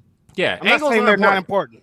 Right, but I think we have kind of lost sight of that when you apply storytelling to this. I disagree. I don't think this is storytelling. I think this is a narrative. This is an angle. Yes. This isn't necessarily wrestling storytelling. Because again, like Bret Hart, as you mentioned, masterful storyteller. That is, and that to me is what's engrossing in pro wrestling. That's the kind of stuff I look for. It's not to say that I dislike stuff that takes place out of the ring, because of course I don't. I've been out here saying that the Bloodline and Sammy stuff is some of my favorite stuff in pro wrestling. Good stuff. I would never say that. But what I am saying, though, is that, yeah, I am waiting for somebody to, like, do something. I am waiting for some, like, I don't know, a sanctioned match to happen. And in that regard, a sanctioned match with, like, a reason to happen. Some stakes, I don't know. I have a worry that this is what we're in for, and this is just, it's not for me. And like, again, someone tweeted that Bray Wyatt's going to be a part of the worst feud of the year without having a match, and I was like, wow, That is. I mean, look, I can already tell people are gonna shit on this. I can already tell that like Bray Wyatt, recipient of multiple worst feuds of the year from the Observer Awards, is somehow going to walk away with another one because the people who vote in the Observer Awards are gonna tear this apart. Exactly. Right. And hey, I'm an Observer subscriber. I have voted in those awards. I would tear this apart. This isn't for me. This is very not pro wrestling. And like, again, I liked SmackDown this week. I walked away from SmackDown going, I saw some great wrestling. Saw some great wrestling to open the show. I thought that Ricochet versus Gunther was one of those matches that didn't necessarily have the crowd to start, but the way that they built up and earned that crowd reaction, by the end of it, everybody's going nuts. Everybody's on their feet. Everybody's screaming and into every little bit of the action. And sometimes that's better than starting out with a hot crowd. Yeah, is more when you genuine. when you have earned that crowd reaction, when you've won them over, that is amazing shit. I love everything about Chicago's gonna make you earn it. They're not gonna just come out. They are. They're gonna make you earn it. They don't play. And I do think that this is the best crowd we've got at a WWE show in a while. In a I don't think while. it's a coincidence that it was in the Mecca for wrestling. But it just Tired of y'all. But I'm curious, Phil. How are you feeling about Bray Wyatt at this moment? Because you've been a big Bray defender. I have been very anti-Bray pretty much since like Cena. I have not liked much of anything Bray has done, kind of ever. But And they say I'm a Bray man hater, said but I don't ever. believe it. I like him. Have at it, Phil. I kind of don't agree with you that this was a great episode of SmackDown because that's the part you disagree with. I'm like, seriously, because I think that there were good things about this episode of SmackDown, but there was a lot of filler, man. And I know Rob Fee hates that he tweeted that because he's been getting the most hate. Right. Because you hyped people up for something and nothing happened. Bro, Oh man, people thought CM watched Punk it. was coming. I watched it because of his tweet. I thought they were gonna do something. They didn't do anything. Yeah, I feel like there was hype for a few things on the show that didn't really pay off. I feel like they hyped up the main event throughout the show with those backstage segments, and it didn't really go anywhere. It just kind of just was like the tease of something, and it was like, hey, here's Cena. And it was like, yeah, but I was here for the stuff that's in the ring. And look, I think it's great that Cena is going to get, the match. I think self-aware Cena is the best Cena. I said that online. I think him basically telling people like, yeah, I've had a match every year, and wait, I haven't had one yet. I'm going to come at the final hour on December 30th and have the match. Like, all that stuff is funny, but at the same time, I'm like, all right, but what was the point of all this other stuff that you were doing with Sammy All the entire backstage time? segments did not lead It to. didn't You're lead right to about anything. that. Yes. It just, and so it was the same thing with the Bray stuff where you've been teasing this Bray stuff with LA for weeks, and then you get to this show and it's like, all right, this is gonna be it. We're gonna get the development, and the development is that, all right, it really is two different people. Okay, great, that's a great development in a vacuum, but it isn't enough of a development for a guy that has been back since Extreme Rules. Like, if you're ladling out us developments this slow, like, I need you to pick up the pace at this point. Like, and that's not to say that this segment was horrible, it's the worst thing I've ever seen, but I think it's just because we haven't gotten any development, because we haven't seen him wrestle, it's just like, all right, where are we going with this at this point? And again, that's not to say that it's terrible to me, but at the same time, I was sitting there looking like, okay, but where is this going? Like, give me something else other than just like, hey, here's Uncle Howdy. He's actually a real person. Okay, but what does that mean? Is he gonna fight LA Knight? Like, Is what's going he on gonna here? wrestle? When are we getting to the matches? When are we gonna get to the culmination of any of this stuff? When are we getting to the wrestling? All right, Will Washington on Cena, over under of 5 bumps in the match of Cena. Oh my God, Cena is gonna hit Sami Zayn with a couple of shoulder tackles. And, like, he's only gonna hit the 5 moves of doom here. That's it. Just 5. He's out. And we by might the see, way- we might see a like Kevin Owens is going to work the majority of this match, Yeah. and like we know what Cena does here. This is again, Cena only has like 2 years, big match Cena and I ain't working Cena, and that just I feel like crazy trajectory right there. I feel like it's one of those two things, but I don't see him giving us full on Cena here. Maybe we get it, but my gut feeling tells me all that them he's checks he getting, he is not gonna. He not bumping like like I think about that tag match he had at what was that? Super Showdown, was that in Australia? Didn't he tag with Bobby Lashley? Something along those lines. I do not remember that match. I can't remember that at all. I'm like, what? Super Showdown 2018. Come on, I'm right here, right? I think it was against Elias and Kevin Owens, wasn't it? Let me see. Mystery. Super Showdown, John Cena and Bobby Lashley versus Elias and Kevin Owens. Okay. And so that at all. And I mean, look, but Cena barely worked that match. Bobby Lashley worked the majority of it. Right. Kevin Owens and Elias bumped their asses off, and Cena hot tags 5 moves of doom, and that's what he gave. Drive us home here. safely, everybody. That's what that is. Man, and so that's why I'm like, I agree that there were good matches on this show, but there was a lot of nothing burger on this show as well, buddy. There was a lot of build to nothing, and there was interesting build because I mean Roman coming out and scowling at Sammy and then just going, hey, it's our guy, and like all the facial expressions he's doing is great. Sammy coming out with the man bun like Roman and being dressed up, all of that stuff is interesting, but I just kind of feel like it's only far you can go with continuing to build tension, and then the tension doesn't lead to anything. Like you got to give us some kind of payoff. This one felt like a waste.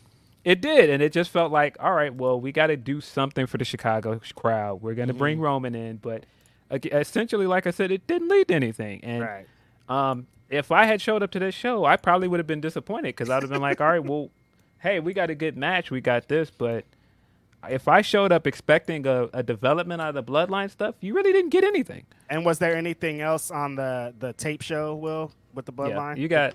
I mean, yeah, because the Hit Row match with the and I know with Roman Usos, cuts. That's right. Yeah, that's right. and Roman cuts a promo because this is the go home show to the Cena stuff. Right. So like I know Roman's also on that show. Gotcha. So I'm not down on Bray, but I am very much feeling like you guys have got to get to some kind of payoff. I'm not saying that it needs to get us to the ultimate payoff, but you got to give us something at this point. Giving us breadcrumbs every week and then going, hey, look, isn't this interesting? Hey, look how many different characters we're building. Like, it's not enough, man. You got to do something. Though, as far as Bray is concerned, it's going to go one of two ways is the thing. I don't see a middle ground here. When we finally get whatever the big Bray match is going to be at Royal Rumble, and it ends up being kind of a big Bray Wyatt spectacle. What was the name they trademarked? Blackout match or something? Yeah, the blackout match. Yeah. I can see half the people thinking that this is cinema. We'll see that. And I think I can see a whole lot of people, probably not as many, but a lot of people, I'd probably be one of them, who are like, this is shit. And there are 3 words on my list when I scroll down Twitter of we need to retire these words: mid, generational, and cinema. Yeah, knock it off, guys. Knock it the fuck off, man. Throw 'em out. Y'all are running this shit into the ground, man. Mid is so dead. Yes. Damn. I mean, let's see what the chat thought. Graham B says this feels like Funhouse Cena. He's Uncle Howdy. Coffee with Colin says, "Hey y'all, do you think the Fiend Bray was lightning in a bottle that WWE is trying to clone at this point, or should the viewers just let it play out? My worry is another WrestleMania 33 bad. I mean, I still don't believe that the Fiend did much more than a good entrance. Like I liked." Yeah, you wilding on that one. No, there was nothing I liked from the Fiend beyond like I remember when he had that first entrance against Finn Balor, and I was like, yeah, I could get into this. And then he like snapped Finn Balor's neck, and it wasn't the finish of a match. And I thought, oh no, we're in cartoon period, and it wasn't for me. Again, I don't mind character work or storytelling, but some things are a bridge too far for me, and for whatever reason, it always seems to involve Bray Wyatt. Ferthausen says, thanks for the Willow interview. I love her in-ring work, and her positivity is infectious. She's been my rainbow in the dark. We need more Willows in the world. We love having Willow, and I talked to her yesterday, just giving her a big thanks for doing the interview, and she just always stays kind and positive.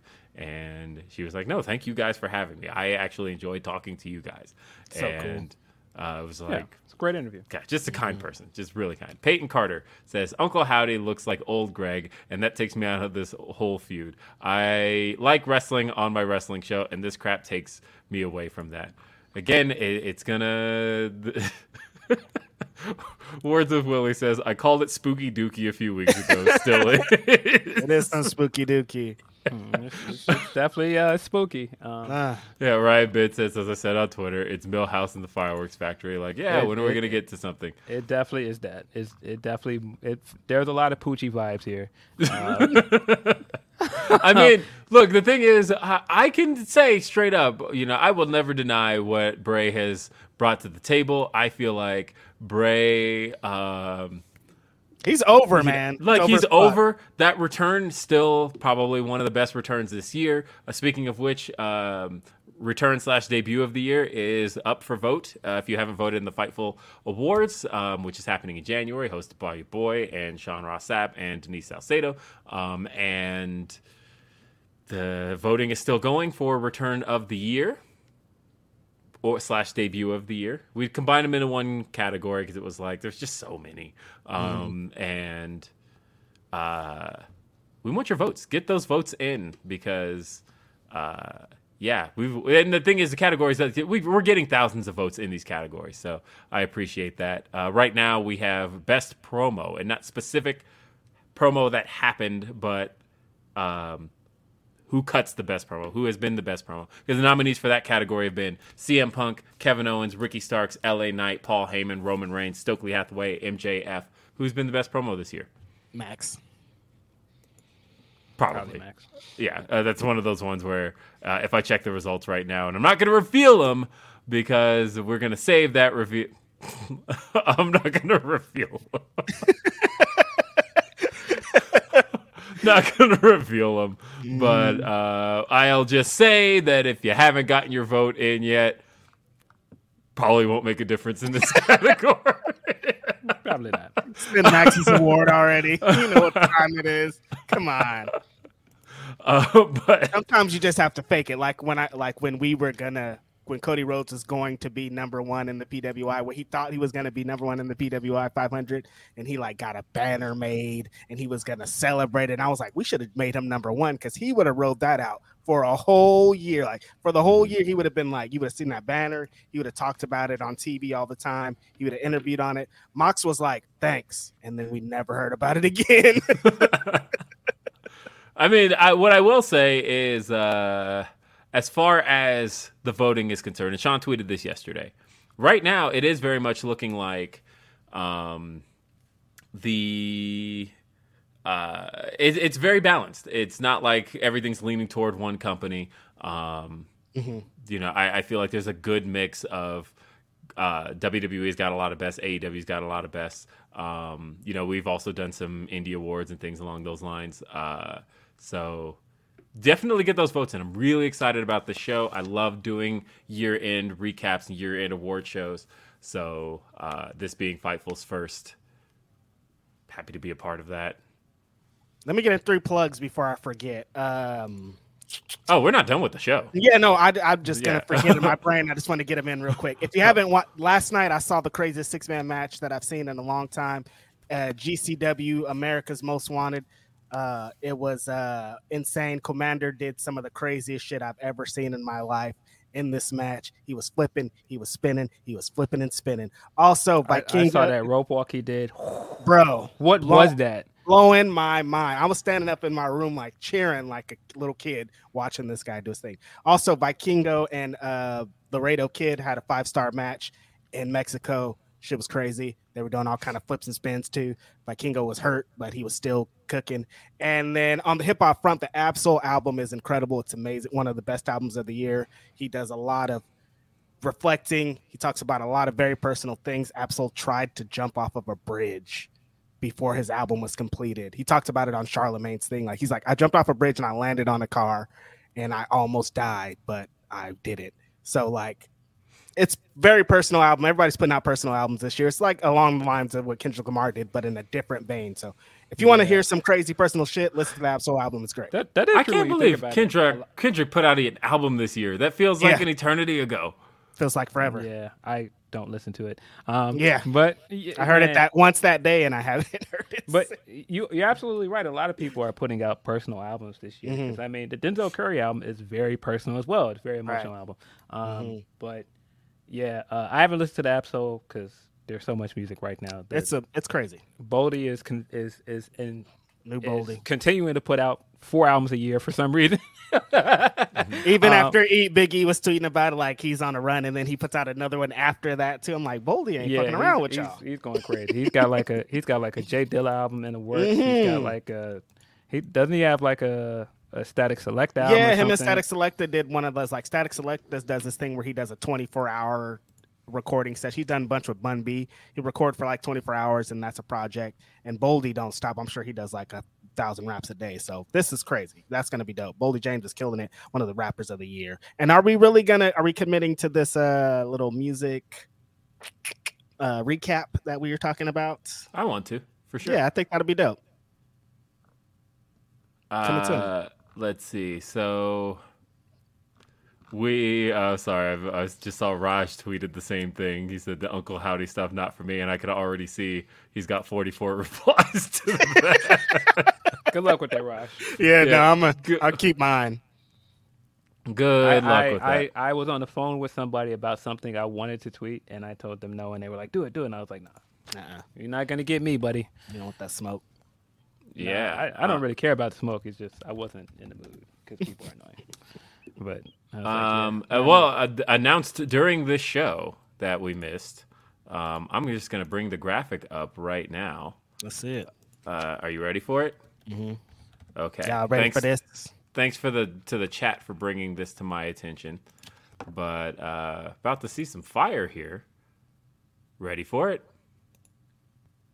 That was already announced. Yeah, this is already announced. It's announced that it's going to be a title match now. But it's a title match now. Title match. See. It is officially for the Ring of Honor Women's Championship. That's going to bang. That's going to go crazy. That's crazy. That's a big deal. That's a really big deal. Yu Yamashita getting a title shot now against Athena. Athena taking the belt around, kind of giving herself a little bit of a Jonathan Gresham run. Yes. Essentially is what that kind of sounds like. So, yeah, Gresh is officially... Yes, nice transition. We talked about that last week. Signed. Yeah, but he's officially signed. He said it on TV. Gave him the graphic and everything. I was talking off the spoilers because that was like in the spoilers. Oh, I see. Yeah. Right. Yeah, so, now we know for sure that he is signed. And I was surprised during the scrum for Final Battle that no one asked what was his status, because that would have been the question I would have been the first to ask. Like, what's the deal with him? Is he still signed? But we know he's not now. We know now. Yeah. So, but still, I think there's still some missing information in between his exit from there. If said Octopus is looking for anywhere to give those answers, he is absolutely not trying to talk to anybody. But I'm very happy that Jonathan Gresham, because I know there was a little bit of talk that he might retire after the AEW shit. Glad that's out the window. Very happy to see him in Impact. He's going to do a lot of dope things. I know I'd be talking shit about Impact, but mostly jokes. Impact is an incredible wrestling show all the time. They have great they have one of the best women's divisions. They're world champions crazy. Speedball Mike Bailey's there. They do a lot of great things. They just don't have any money. All right, time to talk about stuff that's not for me, though. Again, I agree with everything you said there.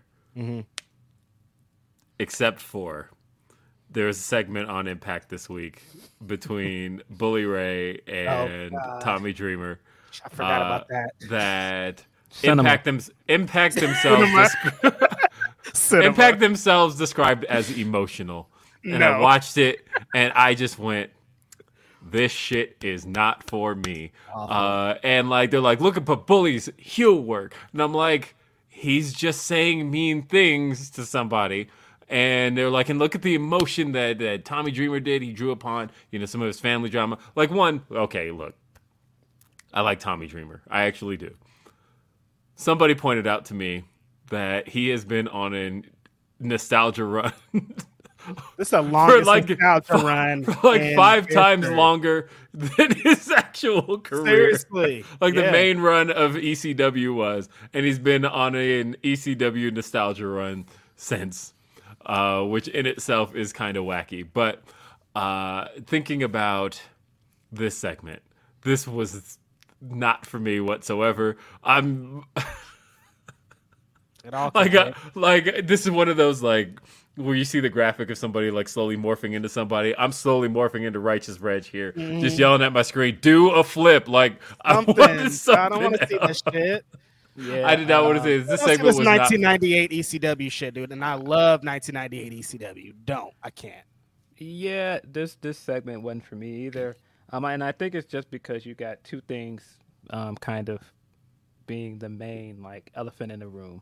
I don't want to see Bully Ray wrestle. I'm sorry. 0%. Right. I don't want to see this man wrestle. Don't want to, B, especially not for the world title. And B, it's kind of hard for me to feel the emotion of this Dreamer segment when he's never quite properly apologized for the stuff with the Ric Flair thing. It just kind of was like they just moved on and put him back on TV. And then he's in this TV is like, oh, remember my greater days and how I have all this mental health. And like now you're trying to make this guy into the victim for Bully Ray to dump on. And it just didn't work for me. I just didn't really care. Yeah, and I mean, he produced some real tears. And I mean, look, it was a well executed segment, but I just didn't care. I didn't even think it was well executed. This to me felt like local small town theater. Like it was a little bit masturbatory to me, where it's like, oh no, we're really good at this emotional stuff, guys. It was kind of. Yeah, I was not a fan. It was a little, ham-fisted. Yes. Yeah. I mean, they all can't be hitters, is what I'm saying. Like the whole show can't. Right, but I do feel from a wrestling standpoint, this is a show that that has some stuff to offer. You know, I actually do record Impact on my DVR. I get Access, and I think Access got the funniest commercials, by the way. In that, definitely. That's why I usually watch it. Yeah, what I mean by that is that bring back Melissa. what I mean by the funniest commercials too is that nobody's paying to advertise on Access, like nobody of like value. So you're getting like the lowest of low end products that probably paid like $20 for their ads, and it's really interesting to watch. Like it is a stark difference from what you see on TBS or what you see on USA Network or what you see on Fox. You know, Fox, you're going to get, progressive commercials. You're going to get all that stuff. Pizzas. Pizzas especially. USA Network, you usually get like high-end movies, things along those lines. TBS, you get movie commercials, cars. You also get... I can't believe J.G. Wentworth is still around, but my God, I cannot watch Dynamite without still getting their shit up. I have a structured settlement and I need cash now. Same commercial and everything. One night, Wentworth, 8 seconds of a dash now. So still silly. to this day. But you don't get none of that on Access. You're getting like, are you willing to try this experimental pill for nail growth? This is nah. I'm not. No. But it is a lot of other good stuff on Impact. You said, the knockout stuff is great. I think the story that they're telling with Mickey is dope. Yeah, the Mickey and Jordan stuff is great. I think what they're doing is Trey is good. Yep. And I mean, even just Gresham being there and the possibility of us getting, Gresham versus Alexander is going to be great. And they finally did something right with those damn tag titles, putting them on the fucking Motor City Machine Guns like you should have fucking months ago. I don't know why Heath and fucking Rhino are the champions when you got the Motor City Machine Guns here. Make them the champs. They're the best. What are you doing? Champs. Finally, yeah. So I mean, there are good things about I just don't really care about any of this bully Ray stuff. But I've said that from day one, so I don't think anybody should be surprised by that.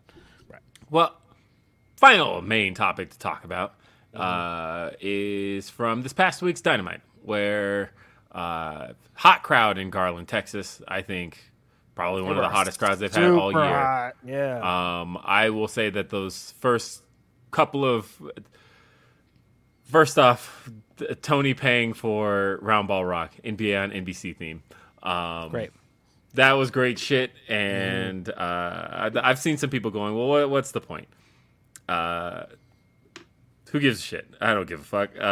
What's the point is? What the point is, hey, Reg, do you have your phone nearby? I do. Call my phone really quick. I'm only going to play it for 2 seconds to make sure that we don't get copyright struck for anything. But I will say that it has literally been one of the most important songs of my lifetime. That has been my ringtone. Since my phone could have a ringtone. That has... that era, I feel like that's got to be like one of the national anthems of Chicago. Just thinking about how much that song. Oh, Jordan! Jordan immediately pops into my head when I hear that song. Like that's the first thing because I think of you Michael think Jordan. about all of his championships occurred during the NBA on NBC era. Because it was 1990 to 2002 that they had that song, and so every ring Jordan got was during that era. Right. And the current, by the way, MVP trophy, Michael Jordan. Sorry, Bron fans, knock off this GOAT talk. It's official now. That guy is the GOAT. Is that what makes over. it official? Who's the first recipient of that trophy? We don't know yet. It's probably gonna be Luka. Or No, they retroactively gave Nikola Jokic one for last year. Oh, he gets the first one. Yeah. So yeah, but that conversation's over with. It's the guy. He's the I don't standard. know if it's over with, Phil. It is. He's the standard. It's done. It's over. But yeah, so granted, of course, Jokic and the Nuggets lost to the Lakers, national TV last night. Let those guys go on a fucking 29-7 run in the fourth quarter. It was just disgusting. Yikes. These guys losing to the Knicks two games in a row. Don't even want to talk about it. Ugh.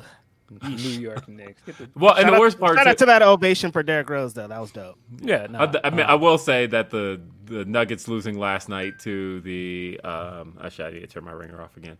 But the Nuggets losing last night to the Lakers after AD went out, and like when AD went out, I'm like, damn, I don't wish injury on anybody. But hey, at least I can count on a win here. Nope. And then they turn around and kick their asses. They rallied. Yeah, they rallied once AD went out the game. And honestly, Westbrook had a great game last night. I've been saying this for a few weeks. Apologize. Please. I think he had a triple-double last night, didn't he? Yeah. Apologize to Russ because y'all Russ said, "I'm gonna show y'all." Talking hella crazy. Anyway, though, so NBA on NBC, like just hearing it behind the graphic, like I actually got like nostalgia chill bumps when they brought up the graphic for the 6-man tag coming up, and it's doing a da da da da da da, and I'm like, God, that reminds me of when the bumpers would hit during the NBC era. And then all of a sudden, the graphic goes away and Carry On My Wayward Son plays. Massive pop from that crowd. Big pop. That told me immediately, I'm like, I know what this crowd's about to be. I know that this crowd is about to be they're going to give it to them tonight and remind people why. Bryan Danielson once said one of the reasons he jumped to AEW was the crowd reactions. He's like, look, these are the best fans in the world. They give it to me when I'm in the ring. This is how it goes. And this crowd was hot for everything. So hot, in fact, that they made a moment for somebody. Chris Jericho, earlier in the night, had talked, we talked about the stuff with Daniel Garcia, but he noted that he was, Daniel Garcia needs to now shadow his elder, Sammy Guevara, and he's like, meanwhile, I'm going to go take out my frustrations on this jobber. Jericho is in the ring. Action Andretti is introduced. Not only was actually Andretti introduced. They get the graphic wrong. They bring up Chris Jericho's Chiron at the bottom. And it almost worked even better that way too. Yes. Right? Crowd chants, "Let's go, Jobber." And let me tell you, this probably would have been a moment anyway, regardless of how the crowd was. But I think the crowd made it 10 times better. They did. Yeah, I agree. They did. I think that them being behind him from the beginning, and I feel like from the beginning they were kind of behind him in a sarcastic way of like, wouldn't it be funny if we cheered for this jobber and we chanted "Let's go Jobber" and all of this stuff, really just to get under Chris Jericho's skin, and that'll really make this funny. But then as the match went on and he kicked out of the code breaker, that's when I think it changed from like a funny, we're behind this guy, to, nah, I think he could actually win. I think we kind of want to see that. And when they came back from commercial break, off the charts, they were behind him. This is the 5th time AEW's hit Garland, by the way. But I think this was the hottest that they... This was hot. Most, yeah, this was the most Garland. We've been in that building. Yeah, the three of us. That was... We got to attend a show together, the three of us. We saw Supercard of Honor in that building.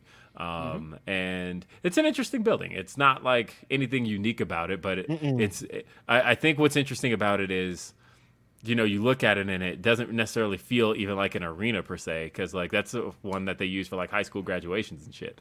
It doesn't necessarily feel like a building, like a sport building necessarily, but AEW's run it now 5 times and it has become one of their home buildings. But God, that crowd there was just all about it. And I feel like when Andretti hit, like he even kind of didn't necessarily get all of that DDT. Chris Jericho kind of had to recover a little bit when he hit the DDT before hitting the running 450. But then 1, 2, 3, and he fucking wins. Crowd pops huge. They gave it a 1, 2, and you can almost see them anticipating like a kick out. And when there wasn't a kick out, they give a, oh my God, kind of thing. It was also good because no one ever wins with the running shooting star press. Like, that's so rare. You see that all the time in wrestling shows, and no one ever really loses to it. So for it to be that was very important too, I think. Yeah, you won. I think that. I do have a question though, because I've seen ready a lot for this of question. I've seen a lot of people saying, why wasn't this opportunity given to someone else with the contract already? Like, I don't know, somebody smaller and, somebody that's already on the roster that needs this push. And they just kind of gave it to an unknown. It totally worked, but could it have went to someone else who is on the roster that could have used this win? Like somebody on the Chris rise. Jericho, Well, maybe. The story is that Jericho handpicked him. And so he had already known he was going to put him over. And it just helped that he got signed anyway. So Totally. I think it just worked out in the long run. Right. I think it was a great moment. I think all of the stuff at the beginning was great. I think it was an excellent opener. And we're now in full sport fandom mode of them being down 3-1. They're doing all of the sports gimmicks going into this. Nick going out of the match and having the triumphant Paul Pierce return. If they would have brought him back in a wheelchair, it would have really made the moment. Yeah, having all of that the same, and the fact that they played up on injuries the entire time, and that's the story going into match number 5, that the leader coming in this banged up and they're down 3-1. I think it has that same feel as playoff basketball, and it doesn't feel like just throwing round ball rock on top of it. It has the same vibe, and I know people are like, oh, they always pander, but I think that's part of what makes AEW so much fun is that, you can do something online and somebody will see it and like, let's run with this. And running with this has been fun. And there's nothing wrong with fun, people. I don't know why people... That's what we're so used to not getting that. The other company didn't want us to, they don't want us to have shit. They don't want to cater to us. It was Vince, by the way. But... I mean, it is who it is. But like, if somebody's going to cater to me, I'm going to be happy about it. You could be pissed and say we're AEW shows or something, but if they give me something I want to see, I'm going to like it when it's on my TV. I am worried, by the way, because I told the story on Day After Dynamite, but I can tell you guys now. But last show that Corey went with me to, my wife, was Double or Nothing. And she got to have blood splattered all over her during the Anarchy in the Arena match. Mm-hmm. And they just announced that the next show that she's going to with me is going to be Falls Count Anywhere. the Elite versus Death Same thing. Triangle. So, oops. Yeah, and I mean, I even Shit like the might happen story in this match. I even like the story of the Hammer leading to the last 3 stipulation matches. That stuff is good. That's why I'm like, Yeah, no, I mean, again, that back on the topic. storytelling, you guys. They told the story with the matches, and it led to more matches. Storytelling. Yeah, honestly, like that was the thing people were worried about through the best of 7 series, saying, "Hey, it's just matches." They're just looking for people who like wrestling matches, and it's like, no, they've actually been telling a story through all 4 matches so far. Have had a story through them that has threaded from match to match, which has now led to the stipulation change for the 5th match because of the fact that there's been a story throughout, and the story in this one was Nick Jackson having his. Making his comeback and them using that against him to make Nick Jackson tap out. There's been a story here, and it's whether or not you like these guys is completely different. But there's had moments where it's been a little convoluted, but there's a story here. Yeah. Why do you think Will Washington, really quick? Why do you think they always put John Moxley on first on Rampage? Oh, I know why they're doing it now. It's because so they're in rebuild mode for Rampage right now. Yeah. And I mean, it is a fact, other than I think the Orange Cassidy title defense from a few weeks ago against, what was it, QT Marshall? But that was like one of the rare times where the main event was the highest rated segment. But for the most part, Rampage's highest rated segment is the opener. So the thing that you want to do is use the opener to try and hook people, to keep them around. So you use a match that people are interested in, and then and you can see it. It's always a slope. When you look at the quarter hours, it's like you start. It's always they start the highest and then dips, then can usually kind of come back or just work its way down. But I can tell why they're starting it with Mox. It's get our biggest act out first to try to get people to stick around. Yeah, get people to stick around. They've been doing that for a while. They've been doing that for over a year at this point. Yeah, I would say since day one. Think about how the opening match of Rampage was Christian Cage versus Kenny Omega for the title. Right. Okay. And then the very next episode was CM Punk's debut. CM Punk. Okay, this is making more sense to me now. I think it's you use your biggest act on the show first, and then the main event has the distinction of getting to send the fans home, but it's also like we also know that this is ending at 11 o'clock Eastern, so this isn't the most important match on the show. Right. So there's that. But also main events have been dropping huge. Even SmackDown last week. I thought SmackDown for sure last week, the closing segment with Kurt Angle and the milk stuff was going to be the highest rated segment on the show. It wasn't. And that's why. but like honestly, I thought because Raw also the main event was the lowest rated thing on the show. And Dynamite this week, the lowest rated thing on the show. I think finally we can kind of dispose of the narrative that the trios stuff is turning fans off, because that wasn't the case. The lowest rated segment on Dynamite this week was actually the main event. But that's just how it happens. Wrestling shows right now. Roxanne had a boost, kinda, in that because NXT has an overrun. So the overrun actually did really well for NXT. But it's just somebody's trying to watch CSI New York right after or whatever. Yeah, I mean, I don't watch NXT, and I definitely tuned in just for the main event. Right. Mm-hmm. So yeah, let's go over some the rest of the super chats and humper chats, because I want to get to all of them. Caden says, shout out to y'all, not only amazing podcasters but amazing people. I would not be where I am today without y'all. Also 20 days till I turn 20. God, you make me feel old every single time, Caden. Because so 19 years ago, Caden, we were grown-ups then. You know what I mean? It's crazy out here.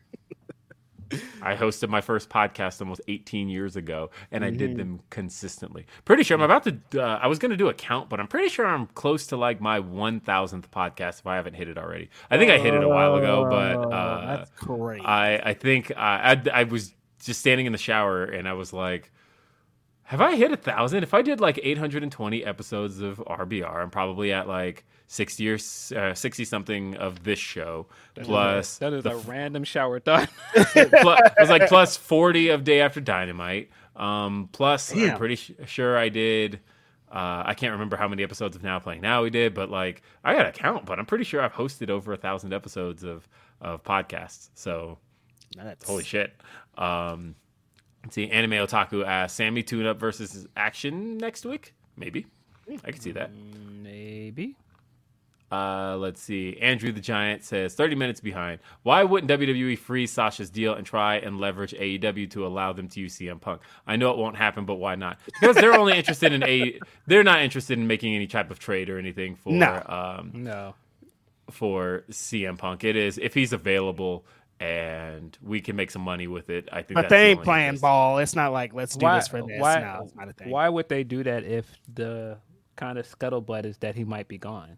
If you think that he's going to be gone and you can just sign him straight out, why would you attempt to do business? Mm-hmm. Yeah. There's no reason to. Words from Wills asks an important question. Says, I'm a dad. My son is everything. If any of you are dads, that's me. How would you feel if your 10-year-old, I have an 11-year-old, son was participating in a storyline involved your death? I get it's wrestling, but it feels off. I will say I felt a little uneasy, especially on Brody's birthday, with the segment from yesterday. And because it didn't necessarily involve his death so much, because it was more about Brody, right? That Brody Jr. About specifically -1, because Preston kept it at Brody handpicked me. Brody's a legend. He's the greatest TNT champion of all time, but he's got a little snot-nosed kid. And I don't know. I'm not easy about making a kid like. This only works for me if Preston ends up with egg on his face hugely. I don't think that they would do that without some kind of payoff, but that's kind of the thing. If you're going to allow Brody Jr. to be involved in wrestling angles, this is where we're at. You gotta come with what goes with that. And Brody Jr. is not a wrestler. His dad was a wrestler, so it's always going to come back to Brody. And so that just comes with the territory if you're going to have him on TV. Mm-hmm. Yeah. I mean, obviously everybody's okay with this and everybody's agreed to it, but and I imagine his mom works there. Yeah. I imagine there's going to be a big payoff, but I don't know how I feel about it right now. Thoughts on the SZA album? I listened to it. I listened to it with the woman. I was looking sad out of the window for an hour afterwards. It's not looking sad out the window. It was very. It's that. It's what you expect it to be. But no, it's a great album. SZA's a great singer. All the songs, the beats are hard. Like it's not for me. I wouldn't bump it in my car because I don't want to be crying on the freeway. But I understand people that do be playing that. I'm gonna throw this out there because I saw Graham tweet it. Is SZA now the face of TDE? Because Kendrick is not there. Is she now the biggest star of TDE? I think she is at this point. Yeah. King of the North says top dollar presenting the Festi for the best dive. That's nasty. That's nasty. I don't know, man. That wipe me down one though. That one got me pretty good. Wipe me down one. Let's see. We have a. Just trying to make sure I don't miss anything. Because somebody's gonna come on next week and be I somebody, can't believe that Will would do this to me. And don't worry, I haven't gotten. I know about the Humper chats, so just trust me. I will get to those, and I'm just scrolling, making sure that I've hit every single thing that every single person has said. Of course, I've seen a lot of these already, so we got to a lot of this, which is good. But let's see.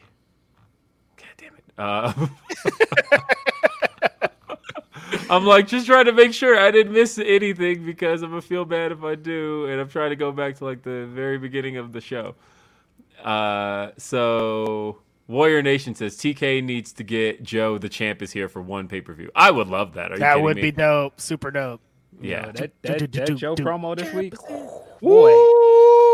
Joe went crazy on that backstage. He had his little shirt on too. I was like, "Oh, Samoa Joe's I don't want to keep belaboring this point, but I feel like we've moved on for Wardlow. I think. Oh yeah, no, I think Joe. Well, I don't know. This is how I kind of feel. You think he's going to go over in Colorado, Wardlow? Yes, I think he's going to. By the way, that like popped my living room because Billy knows how rarely we get shows. So when he was like, "They said our state," yes, yes, I love it. You know what, though? Another one of those freebie ideas for Tony Khan. You like booking legends. There is a Colorado legend out there still going. I would book him right now for this show. It would do huge.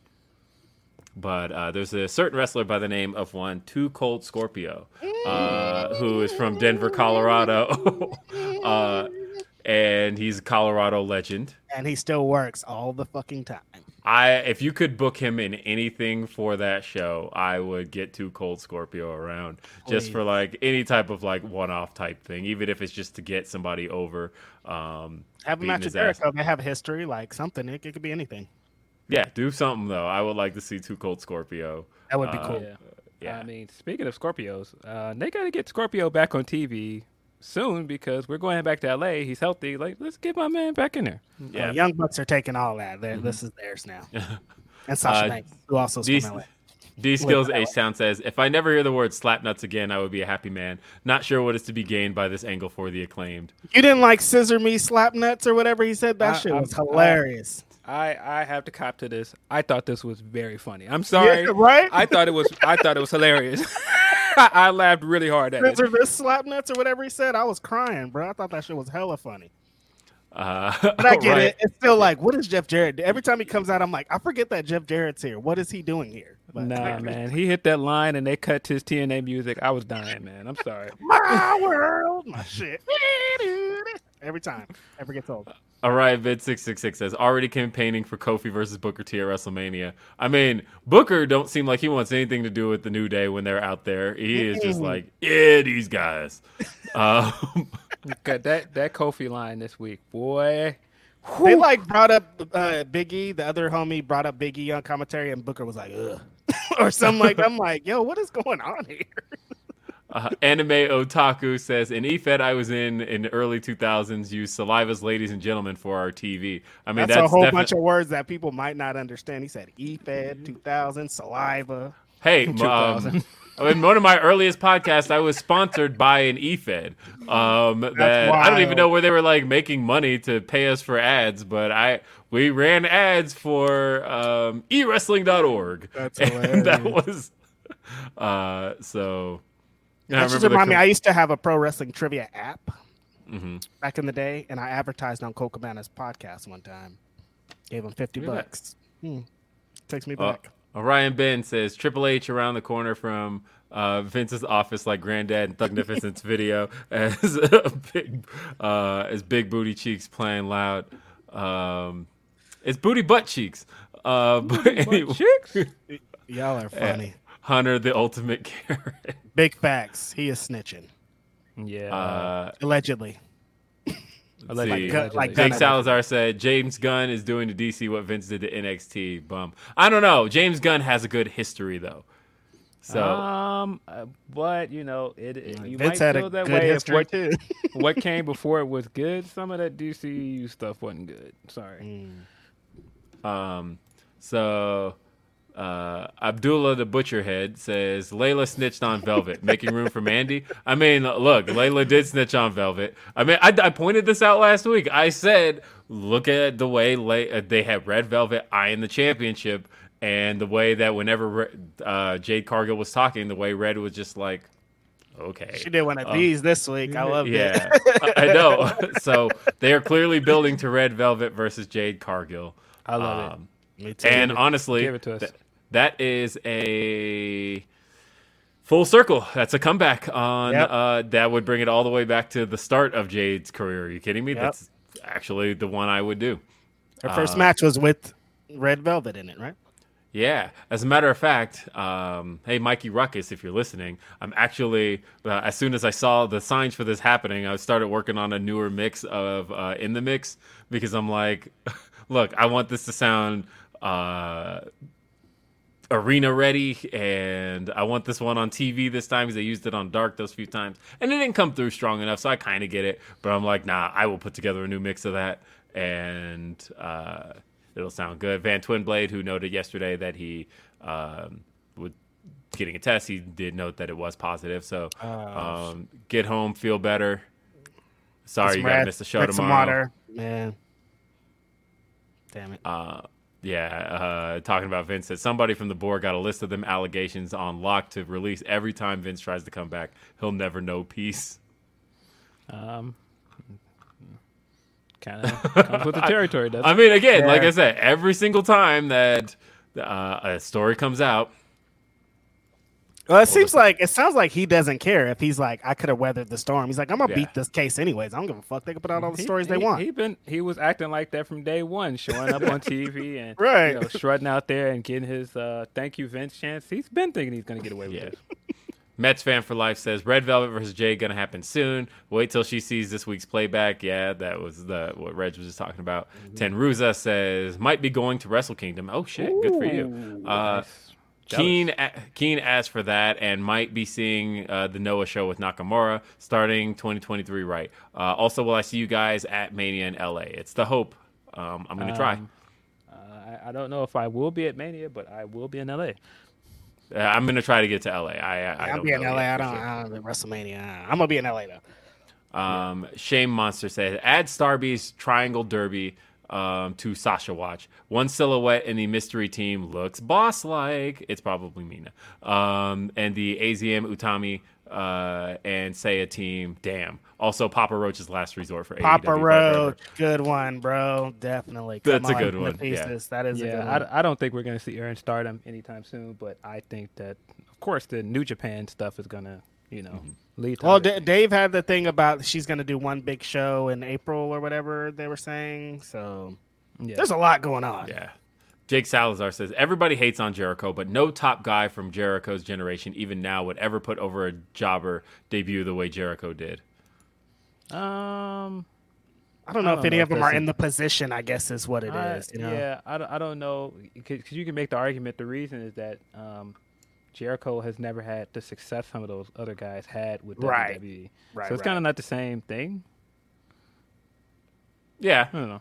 Good on Jericho, regardless. But no, I think it's great. I think that match was great. Of course, I've said negative things here and there about Jericho, but Jericho, again, has been having a great year. He's had a really good year, honestly. One of his best.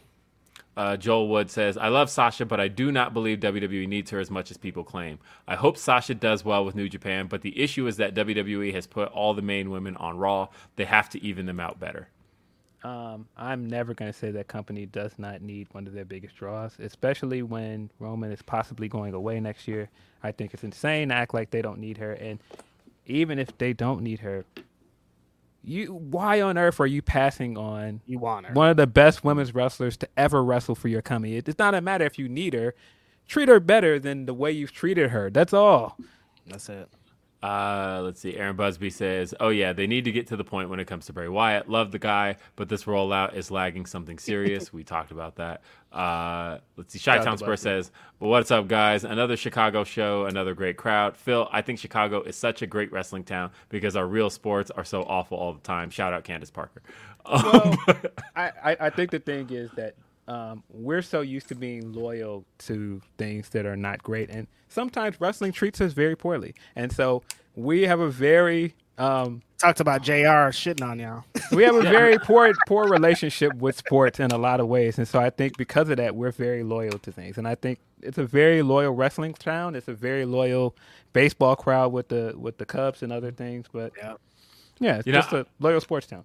I pointed out though that AEW, a company that has only run 3 years worth of shows, and one of those years was spent in a pandemic, has somehow hit Chicago 14 times. And like the second most shows they've run was in Garland, Texas, which is 5. And then beyond that, it's Chicago with 14 times. 14 times. And that's not like an exaggeration. That's not me like picking like, oh, we'll split Dynamite Rampage. No, I mean, they have, so doing this off the top of my head, but I believe they've had 2 standalone Rampage. So I'm splitting Chicago, of course. We're talking Hoffman Estates in Chicago. They've done Hoffman Estates 8 times. Of those 8 times, they've done 2 standalone Rampages, 3 All-Outs, and 3 Dynamites.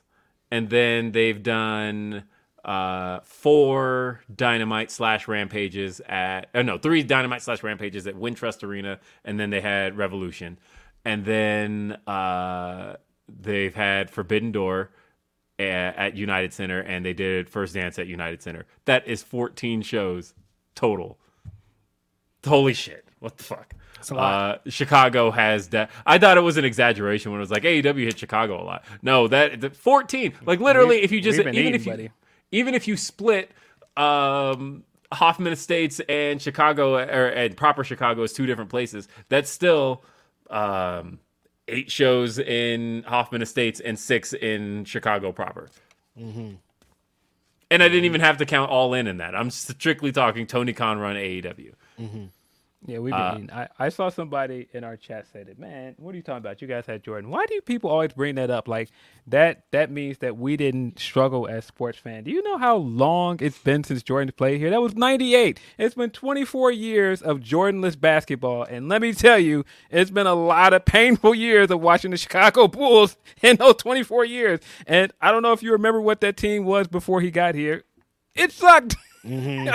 On the topic of mashups, Joel Wood said, I think the mashup with Riddle and Orton is probably the best one I've heard in WWE. That was a good one. Actually, I forgot about that one. Jake Salazar said, remember when they did Curtis Axel and Ryback? Yes. Shameful. CBD's Nuts say, easily the best mashup I've heard was Starks and Hobbs. That was a good one, too. And let's see. Busby said, what's up, fellas? Just want to say that the Wall Street Journal article, along with the Vice doc on Vince McMahon, was a warning shot to Vinnie Mac to stay away, or else Bryant Gumbel is going to come and crush the building. Like Snoop in the New York video. I see it. Yep. That Vice doc was a waste of time. I mean, if you've seen all the stuff already. Yeah, if you've seen any Dark Side of the Ring, that was a waste of time. And even beyond that, if you know anything, like I could have narrated that whole story. If they were like, tell Vince McMahon's story, I could have did all that because there wasn't one new bit of information. A Vince McMahon doc narrated by Righteous Reg. Sounds hilarious. Yeah. D-Lo Dig says, what is up? Hold on. That documentary has to start with it just Reg staring into the screen and said, Vincent Kennedy McMahon, you done did it again. You done done it, and you done it the worst this time. Yeah, and it has to end with and that is all. And I still want my $35 back. I still want my $35. I still haven't got my $35 back. The D-Lo Dig says, what is up, fellas? Getting this quick lift in before this early. What do y'all think is the best video game soundtrack of all time? Also, best video game commercial for me is the first Def Jam Vendetta. Best video game soundtrack. Are we talking licensed music or are we talking original music? Because two different answers. Licensed music to me goes to Grand Theft Auto 3. I think that before GTA had the ability to license a lot of the mainstream music, they went with a lot of underground music, and that exposed me to a lot. I had never heard Royce da 5'9" before Grand Theft Auto 3, and he had multiple songs on that soundtrack. That was that whole Game FM station was just fantastic. So that to me is as far as licensed music. When we're talking original music, Mortal Kombat 2. I think they literally just remastered that whole soundtrack and put it on like streaming services and stuff. And it holds up. I think it's still some of the best video game music ever produced. But also Street Fighter 2. Street Fighter 2 is the real answer. Yeah, if it's original music, I'm going with Sonic 2 because it's one of the best video games of all Sonic time. 2 has Sonic 2 soundtrack is so good. Sonic 2 is really good. It's probably Sonic 2 for me. And I mean, other than that, probably the first Kingdom Hearts because that soundtrack is amazing.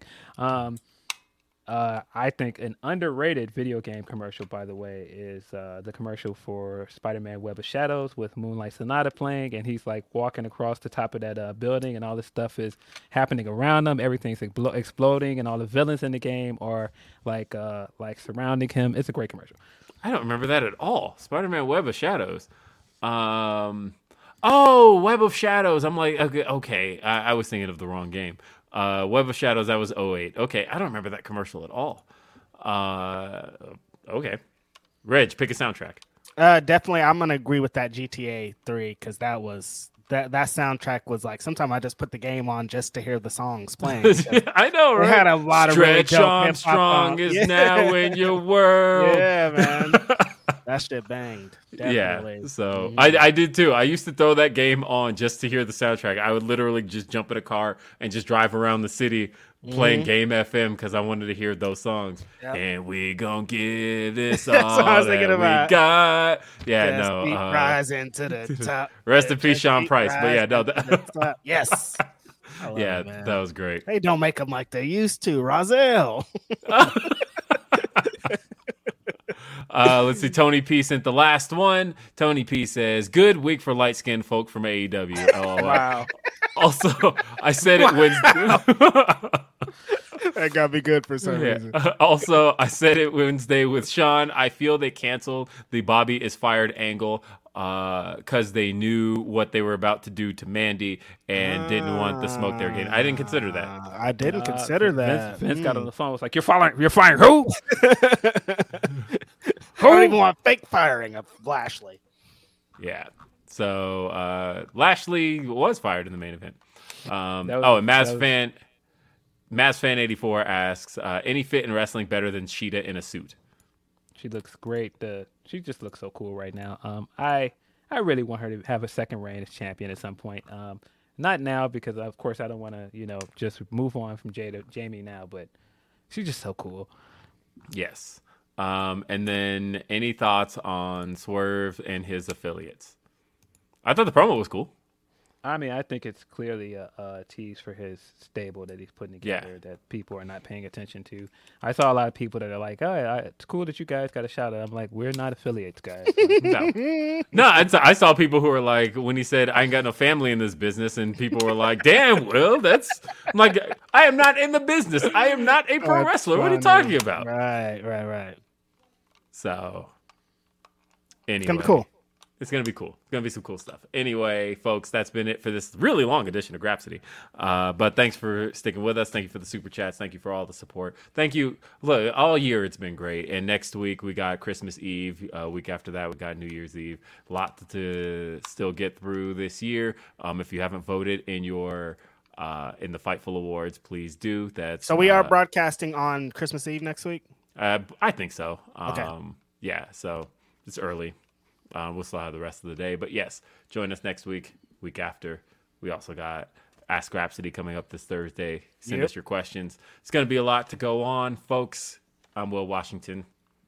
I guess I'm Triceratops. Otherwise, I've been fiddling with this thing the whole show, by the way. But we will see you next time and have a great day. Peace.